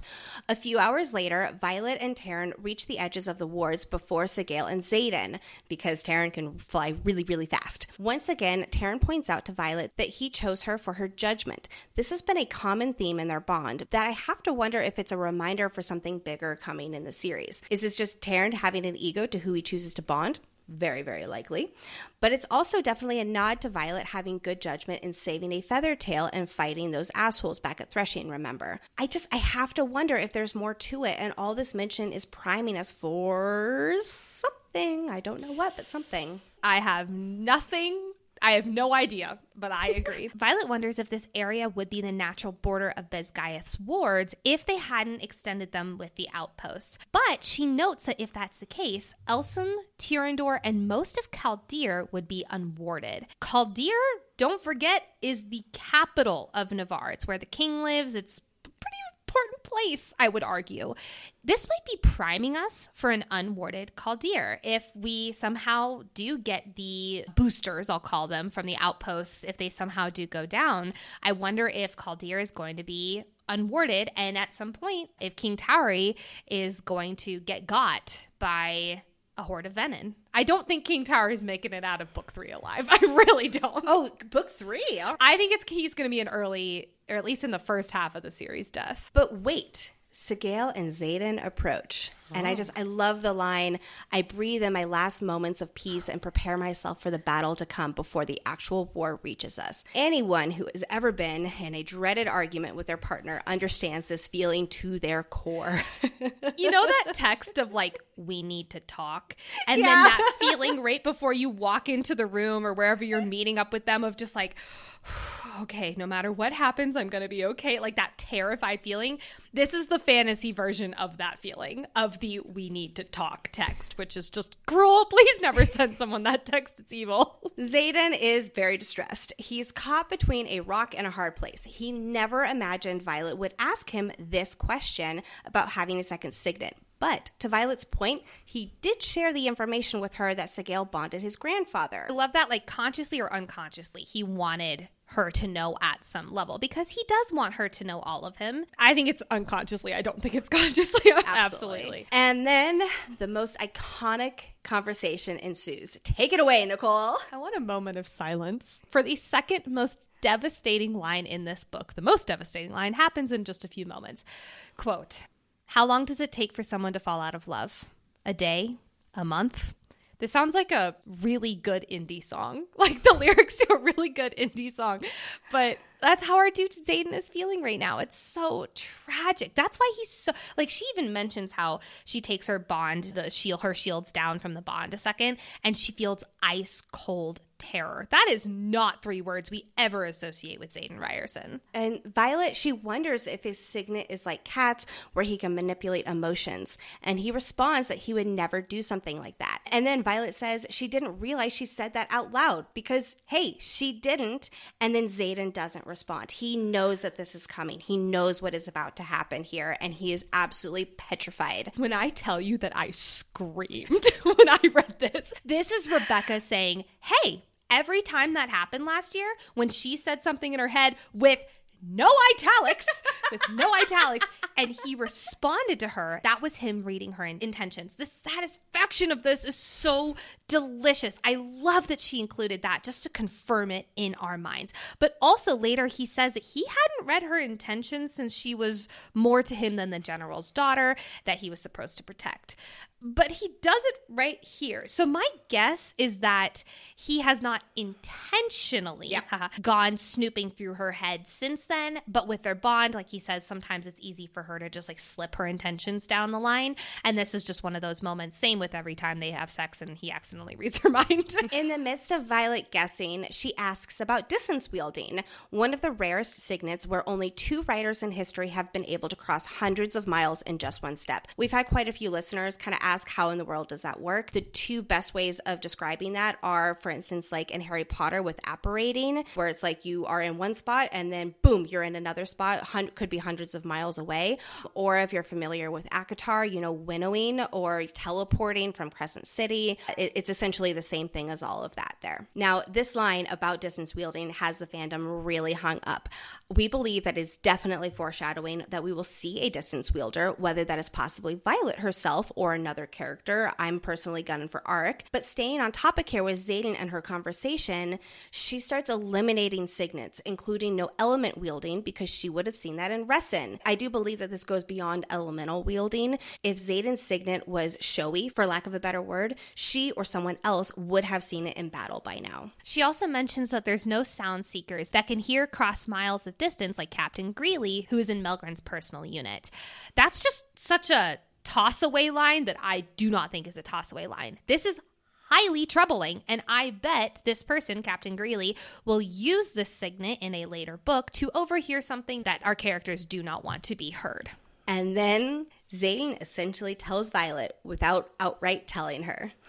Just gonna crack my knuckles and get on my soapbox for a second because it is time. Xaden's saying, no one knows, because if they did, I'd be dead. Chef's kiss from Rebecca Yarros. We've known about the intrinsic signet since early in chapter 1 of Fourth Wing. That's how early this signet is mentioned. It is immediately followed up, however, in that chapter with the fact that it's a death sentence. In the scene, Violet remarks on even how accusing someone of being an intrinsic would be equal to sending them to their death. To have Xaden, a deadly creature, harbor the deadly signet where he would be killed in any moment, it's just perfection. I mean, Violet even says, quote, Xaden is more dangerous than I ever imagined. Now, Jesinia is writing this book, so eventually, at least she will find out. But will other people find out as well? I do think so. I think we're going to have some inner circle finding out moment, whether that's Brennan or Bodhi or Garrick. I do think that some inner circle people are going to find out. But when? We have no idea. My guess would be book 3. But after Xaden says it without really saying it, there's a line that says, quote, he has to intrinsically know who to trust. For anyone who has not written the word intrinsic on their phone, on a Google Doc, or in the podcast captions for editing, it always corrects intrinsic to intrinsic. So in my headcanon, this is Rebecca's fuck you to Word for always changing that word, the word intrinsic to intrinsic, which is just chef's kiss good. But the way that Violet figures out that this is Xaden's second signet is, quote, Xaden has to know ... everything. Xaden's most pressing need is information. Remember that signets are what a person needs at their core. Xaden does need to know everything. Remember, he was doing a heist of stealing daggers from Besgaeth, where he would have been killed instantly for this information. Now, a lot of people in Besgaeth, probably the people who would kill him, would have their shields up, but still, it's important to know that this is why Xaden's second signet did manifest. Now, for many, one of the real shockers of the scene was Tairn not knowing about this signet. We addressed this in a recent post we did on social media, so I'm going to keep this nice and brief, but many thought that Tairn's, quote, do not dare to try to read me, human, line from Fourth Wing was a nod to him knowing about Xaden's second signet. But Lexi and I think that line was more to call out how Xaden and Tairn did not use their bond before Tairn bonded Violet, and thus connecting the four of them into this fearsome foursome. Seeing Tairn's betrayal here is heartbreaking.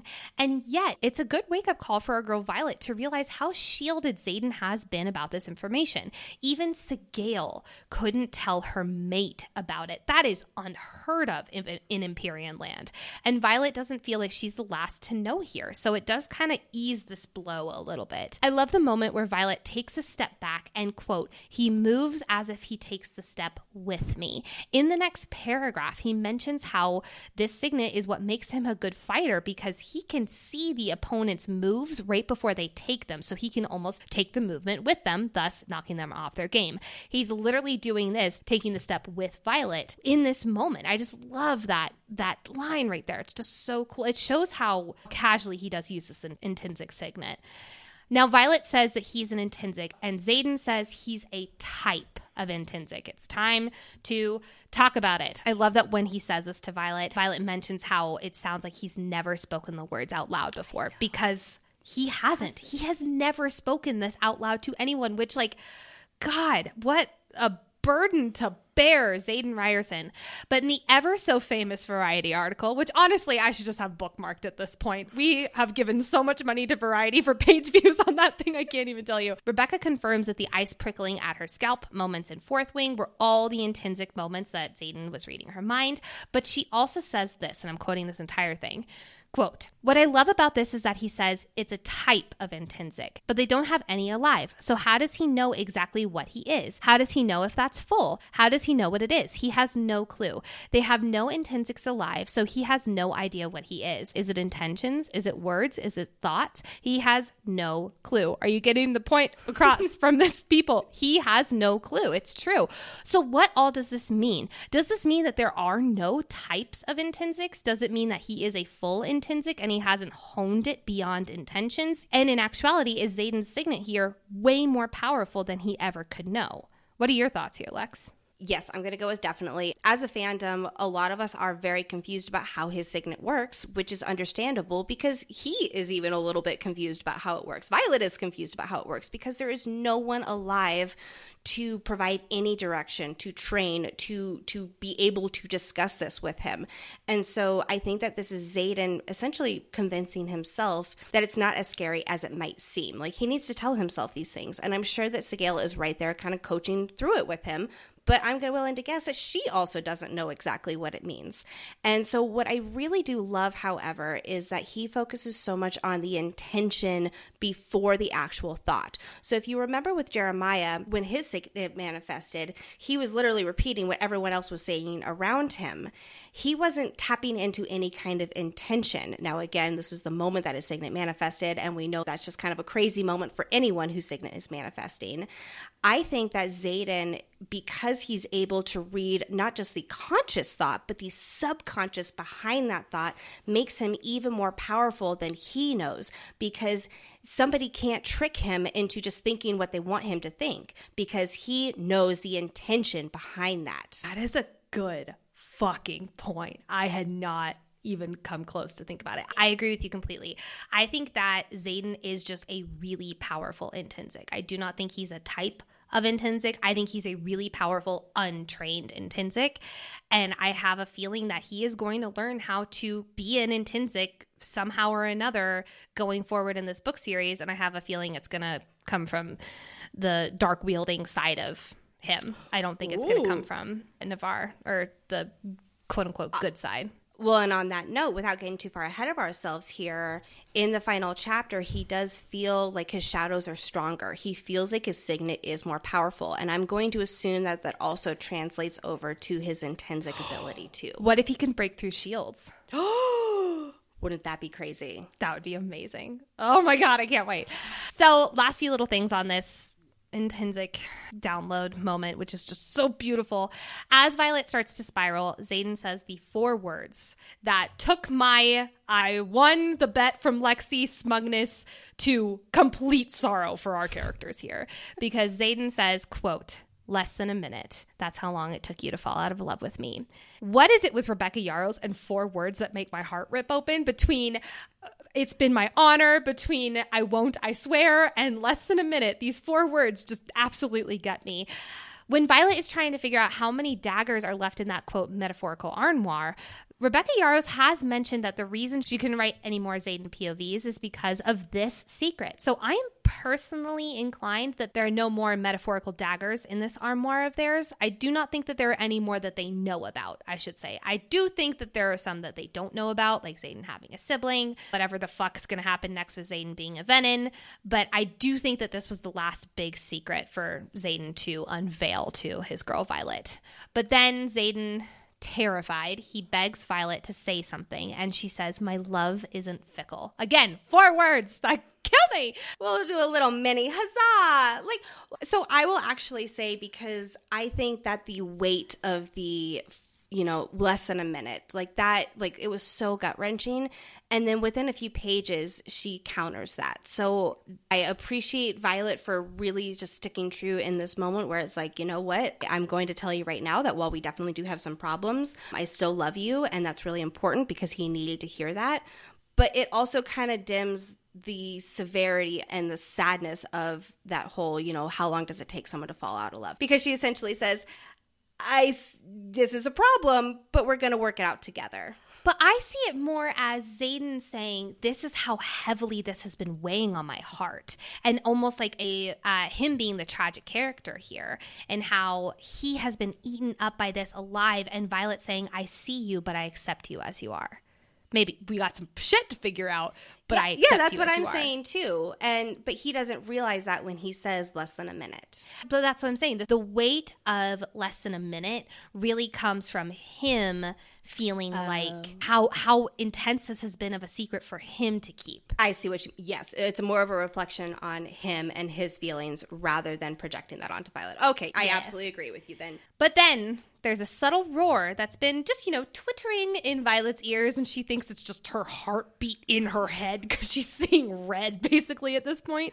But no, those are wing beats. Hey everyone, remember that horde of wyvern that's supposed to be coming towards them? As Taryn eloquently says, we will settle matters of emotion after matters of life. Because 17 Venin slow at the other end of the wards, and they're essentially having a standoff here. To quote Violet, that's unfortunate. Also, Violet notes that she's terrified to call what they're flying in a formation. This is notable. This means that they have military structure. This is not just chaos in Venom land. This is, they know how to fly in a V, which means they have plans. They have Venom plans. Well, and the Venom are absolutely controlling them, too. So there's a real strategy behind this. The Venom are strategic. They are smarter than probably our crew has given them credit for here. I remember holding my breath at this point in my first read because it's like, oh my God, oh my God, oh my God, the words have to work. Like, they have to work, like, or they're just dead. Like, they have to have worked or they're dead. And since there's still more of this book, it's like, okay, like, the words have to work. They have to work here. But how the heck is this going to play out here? I thought they were going to get captured. I thought that this was a moment where Xaden and Violet were going to get captured by the Venom. I bet that's exactly what would have happened, because the sage from Resen, the one who has been plaguing Violet's nightmares, he is front and center.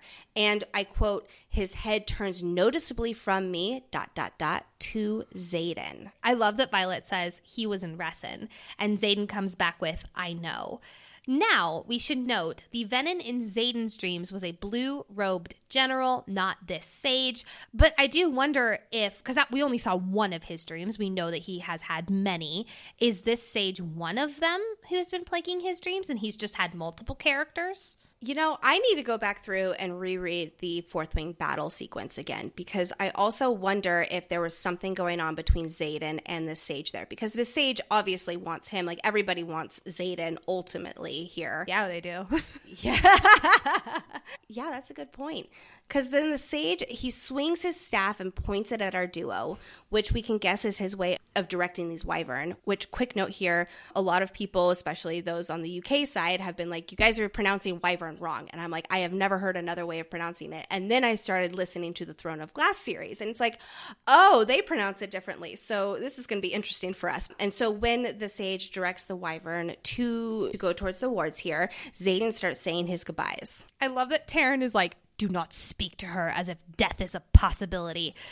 I don't know, my guy. 17 Venom is pretty possibility of death. At least possibility of death to me. I think that just show like how sure Taryn is of both the wards and their abilities. And he is such a dad here, where it's like, to the boyfriend who just shattered her heart, it's like, do not talk to her right now. We got to stay focused here. Goodbye.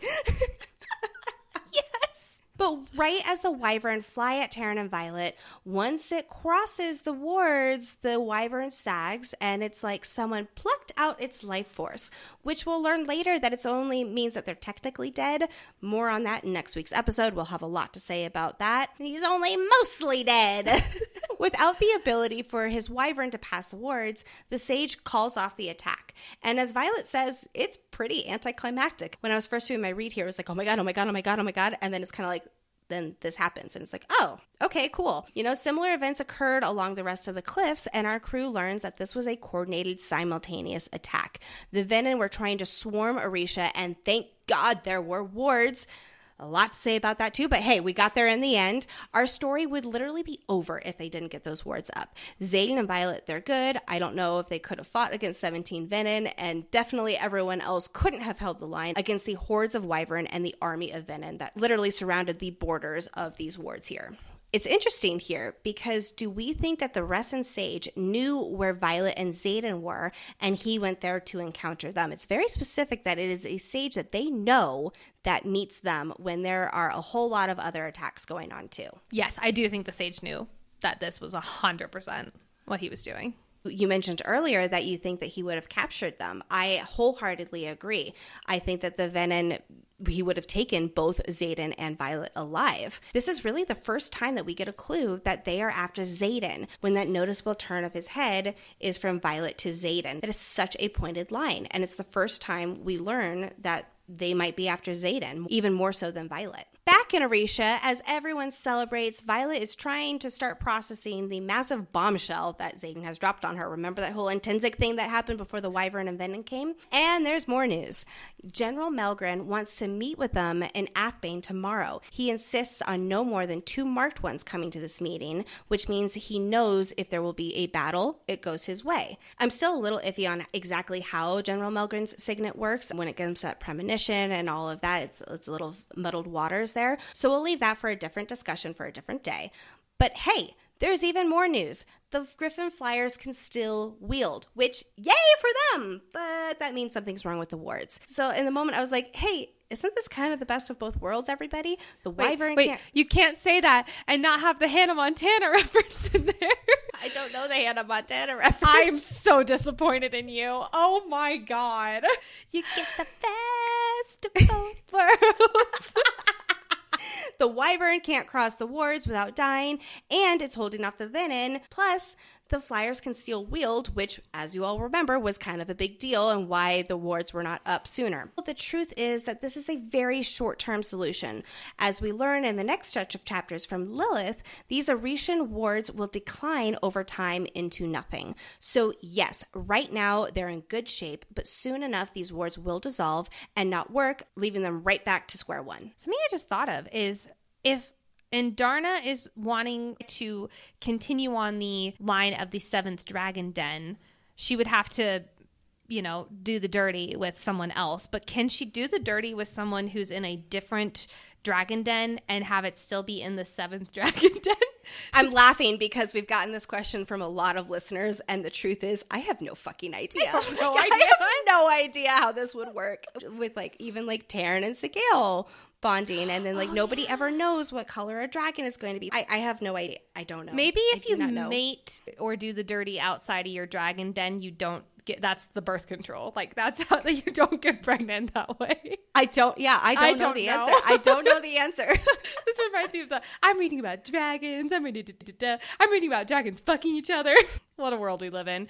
Before we move into our foreshadowing moments, I do want to do a quick gravity count, because an unsurprising moment of gravity shifting for our girl Violet is when Sloane's download hits in the cave about getting a second signet. It's literally gravity shifts under my feet. So gravity count, 6. Nicole, do you think that her second signet could have something to do with gravity? A lot of listeners do think that. If it does, I don't know how that would work. I will say it does feel very true to Violet with that, but I do think that others make more sense in this world. So I'm not saying no by any means. I'm saying that there are other possibilities that I think are more clear, and this one feels more symbolic. I agree. I don't know what the second signet would look like if gravity was the center of it. It's certainly, just because we aren't creative enough to figure that out doesn't mean Rebecca isn't. So throw us under the bus, Lex. Now let's move on into the foreshadowing section. We've already, of course, talked about quite a bit, but let's pull out a few other nuggets from this stretch of chapters that show some foreshadowing. Andarna and Taryn arguing over Andarna's right of benefaction. Andarna clips back at him saying, "It's a good thing you're not the head of my den then, isn't it?" To which Taryn mentions Coda should have known better. Grumble. But Coda is not the head of Andarna's den. She is. But also note that Violet interrupts this conversation again right before possible information could have been shared.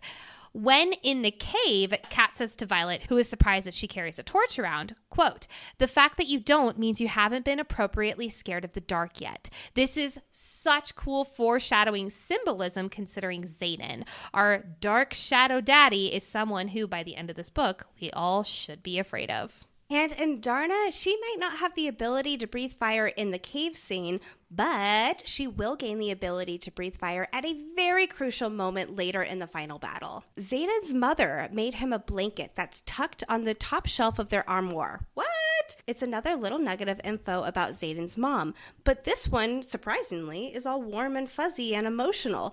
Another promise that we will learn more about her and their very complicated relationship. Violet wonders why this Orishan Wardstone was never activated, and Warwick's journal doesn't say why it wouldn't be. Well, because she's wrong in that they do not have enough dragons. Something happened with the 7th Den, and the first 6 and beyond did not have access to a second dragon from Andarna's den to have a complete set of dragons to fully activate this Wardstone in Orisha. We don't have a lot of hints about what happened to Andarna's den, but I think she was left behind in case Navarre ever needed to reactivate one Wardstone, which it obviously does by the end of the book. Now, let us step into the archives where each episode, Lexi educates us on a prominent world-building topic from this stretch of chapters. Today's archives topic is the Wardstones. Whew, buckle up, friends, because this is quite the archives. Big shout out to our community moderator and friend, Brooke, for double-checking my work and filling in a few holes. It's really, really helpful to have a second pair of eyes on this as I provide you all with all of the information. What is a Wardstone? A Wardstone is a giant magical object, kind of like a statue, that projects protective wards that extend across far distances when activated. What the hell does that mean? What are the Wardstone's benefits and why are they so essential? The Wardstone is the source of the wards that cover Navarre. It is absolutely essential to Navarre's defense and its primary way of protection for the past 600 years. Remember that umbrella analogy that Mira gave Violet earlier? The Wardstone is the stem of the umbrella, and the wards take the shape of a dome around Navarre. The spokes are the strongest at the stem, at the Wardstone, and they get weaker the farther they branch out. The further away from the Wardstone, the weaker the wards are, and therefore they need a power boost from the alloy, which is why all of the outposts have alloy. This is how the wards get stretched to their limit and extend about twice as far as they would otherwise without that extra alloy power boost. Alloy expands the ward's natural distance that the Wardstone offers and helps it maintain a strong defense. Without the outposts boosting the wards, Basgiath's Wardstone's ward distance would leave Elsam, Tyrrendor, and even most of Caldir, the capital of Navarre, unwarded. See our alloy archives for more information about how these extended wards are powered. Once our crew semi-activates the Orisha Wardstone, it creates wards that stretch about 4 hours away from Orisha at the cliffs of Draelor, so its natural range still doesn't shield most of Tyrrendor, but to Nicole's point, something is better than nothing, and we can get those poor Melian refugees in there, and we can actually have a defense. Only dragon magic works within the wards. No other magical being's power works within these wards. Remember, Griffin Flyers lose their ability to wield. Wyverns are dark magic, so they just drop dead within the wards, and Venin have extremely limited power within the wards. We'll learn a lot more about how all of that works with the Venin and wards in Book 3. Navarre chose to use their dragon's protective magic to its advantage and erected these wards around the kingdom, blocking everyone else out, Poromiel, the Isles, and Venin alike, for its self-preservation. So, where are these Wardstones and what do they look like? To our knowledge, there are 2 Wardstones in existence. We know that the first 6 didn't just establish the wards, but they personally carved the first Wardstone at Basgiath, so we can assume they also carved the one in Orisha. Speaking of which, let's talk about these 2 Wardstones. The one in Orisha has always been dormant and it's never been activated to create wards, until now. You access this Wardstone by walking down a canyon, which opens up into a circular chamber that can comfortably fit at least 10 dragons, which include huge dragons like Terran and Sigale. So friends, this chamber is absolutely massive. A series of runes lead up to the sky. I don't know exactly what this looks like. The description's a little unclear, but I'm assuming that it's runes up the canyon wall. And friends, this Wardstone, like the chamber, is massive. Violet speculates that it's far too big and heavy for even a dragon to carry, so it must have been carved into the very chamber. It has a shimmering black pillar that rises twice the height of Xaden, and we know that Xaden is 6'5", so approximately 13 feet or so. And its circumference is so wide that 9 people with outstretched hands would barely touch one another. While we don't know for certain, Finn Ryerson did believe that this pillar is polished iron, so we're just going to go with yes, it is iron because, hey, Iron Flame, name of the book. There is a series of circles at least 6 feet across etched into the center of this giant iron pillar. These circle symbols each fit within the next to create a rune pattern that is similar, but notably not identical, to what is in Warwick's journal. All right, so that's Orisha's Wardstone. Now let's move to the Big Kahuna, the main Wardstone. It's in Basgiath, which is close to the Vale where the hatching grounds are, meaning it is the strongest and most powerful source of magic. That's why they needed the Wardstone there. You access this Wardstone from within Basgiath through a secret passage that goes into an underground tunnel. This Wardstone and its chamber are twice as big as the one in Orisha, so it's double the massiveness, and it acts as the source for all of the kingdom's wards, which creates something of a dome over the majority of Navarre, excluding Orisha though. If that Wardstone was activated, wards would extend far beyond what this Basgiath Wardstone is capable of. The imbued hum of power in in this Bisgayeth Wardstone vibrates your very bones, tenfold the intensity of the one in Orisha. The wards and runes carved into this stone are interrupted by a diamond pattern, which is interesting because that is different than the one in Orisha. I really hope we learn more about the differences of these two wardstones because, friends, they are not the exact same here. I wonder if the Orisha ones could actually let the Griffin Flyers wield within them. I don't know that. Sorry, I try not to speculate in the archive section, so let's go back to the facts here. When properly activated, the top of the wardstone is ever burning with black flames, aka an iron flame. Last thing here on activating and how they're built is that the wardstones are built to open up to the sky so that the dragons can have access to the chamber. Because, hey, remember, the dragons are absolutely essential to activating these wardstones. How do you create and activate a wardstone? Well, until now, it was considered a lost magic. We mostly know how to activate wardstones instead of create them, but a few pieces of information we know about creating the wardstone is that runes are central to these wardstones. And after the first 6 placed the last rune, they placed the wardstone where the dragons felt the deepest currents of magic run.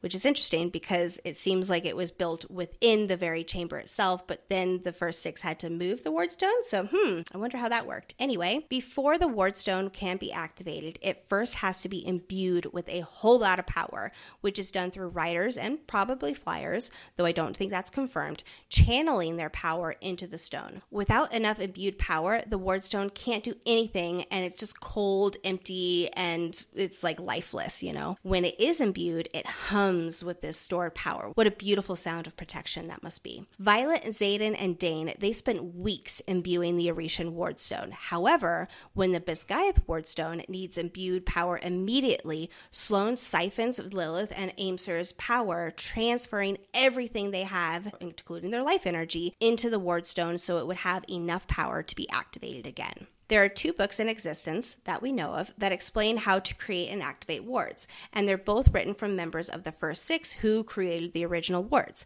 One is the Journal of Warwick, who we later learned purposefully gave false information to raise the wards. He believed that it should not be duplicatable, and by it becoming a lost art, a lost magic, Navarre will always hold the upper hand with its wards already in place. However, the other journal is written by Lyra, and she shares the truth about how to activate a wardstone, the truth of it, with 7 dragons, because she believes the knowledge should be shared. So instead of 6 plus the 1 combined, Lyra directly says 7, who have to set the wardstone ablaze in an iron flame. So with all this knowledge, we know that 1 dragon from each of these 7, as Gisenia says, 7 dens, has to breathe fire on the wardstone. Only 1 dragon can contribute its flame to a wardstone, and because the 7th dragon den seemingly disappeared, there would be no way to get the wards from the Orisha wardstone up and running. The 7 dragons from the 7 dens, they inhale as one and exhale fire into the chamber onto the imbued wardstone, and when properly activated, an iron flame ignites and continues to burn for all eternity.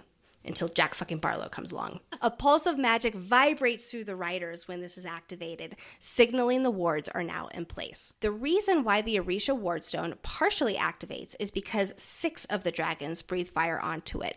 This doesn't cause the wardstone to ignite with an iron flame, but it's a hell of a lot better than nothing. And it also means that the Griffin Flyers can still wield their powers, I'm guessing because the complete dragon power doesn't properly secure its wards. The Wyvern essentially deactivate within these wards. They don't fully die, which is a decent short-term solution, as again we saw in the stretch of chapters, but it'll fade and fail soon enough. Oh, and how do you deactivate a wardstone, you ask? Great question. We learned this from Jack fucking Barlow. God, I hate how you keep popping up. As far as we understand, when a dragon is killed/sacrificed and bleeds onto the wardstone, the black flame extinguishes.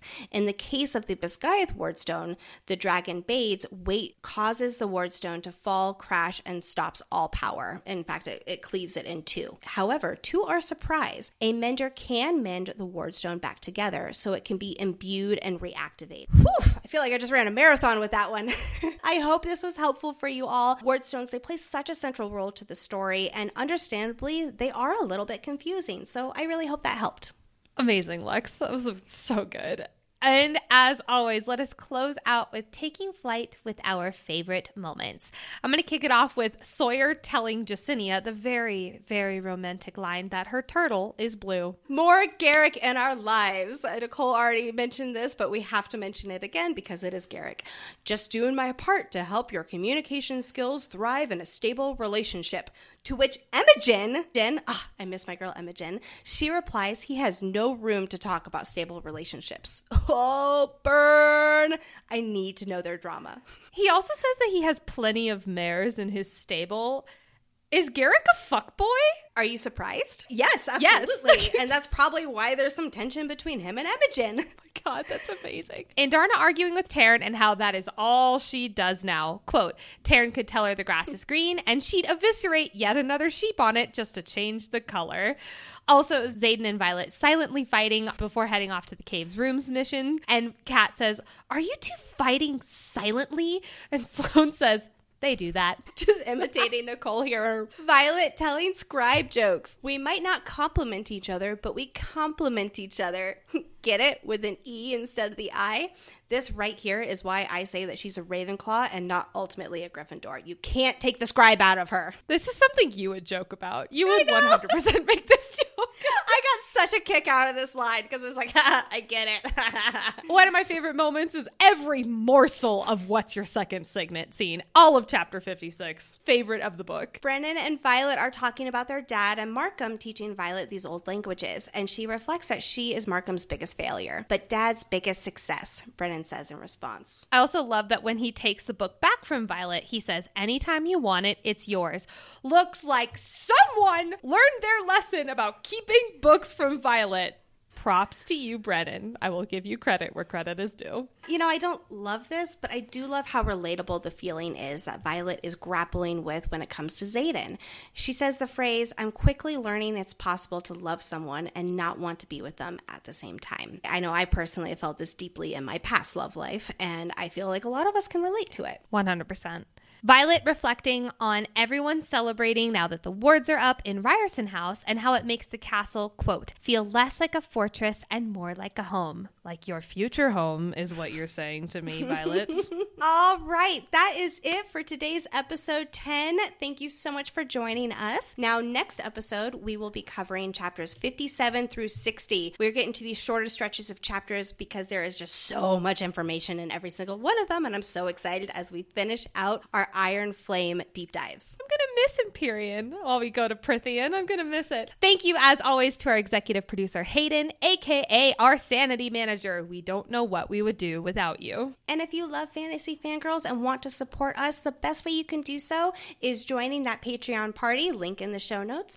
We are also going to be starting a newsletter very soon. I know we've been saying that for a little bit. We're doing some things behind the scenes, but it is coming to you soon. And if you want to get all of the updates for Fantasy Fangirls, as well as more from members of our community like fantasy authors and small businesses, please subscribe. Again, link is in the show notes. And if you are not following us on Instagram and /or TikTok, what are you doing? Go ahead, give us a follow at Fantasy Fangirls Pod. Also, do not forget to rate and review the show on whatever podcasting platform you are listening on. It takes 5 seconds and it is one of the best ways to help the show. Also, if you're watching on YouTube, please like and subscribe. It is so helpful.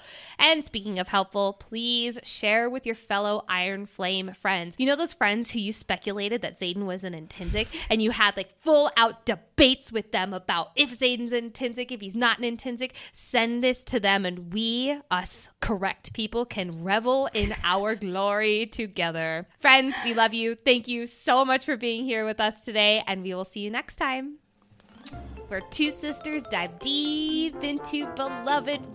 I stopped talking. I just stopped talking. Let's try that again. House. Blah, blah, blah. She's blah, blah, blah, night, blah, blah. Realizes what, Nicole? What did you write here? Oh my god! And Violet chuckling off handedly? Nope, that doesn't make sense. Or the floor. Blah, blah, blah, blah. We're doing great today. Orisha's first hatchings of Orisha's first hatchling. Whether that's Brennan. Whoa. If you are not following us on Twitter and /or Instagram, give us a follow. TikTok, not Twitter. We're not on Twitter. We are not on TikTok.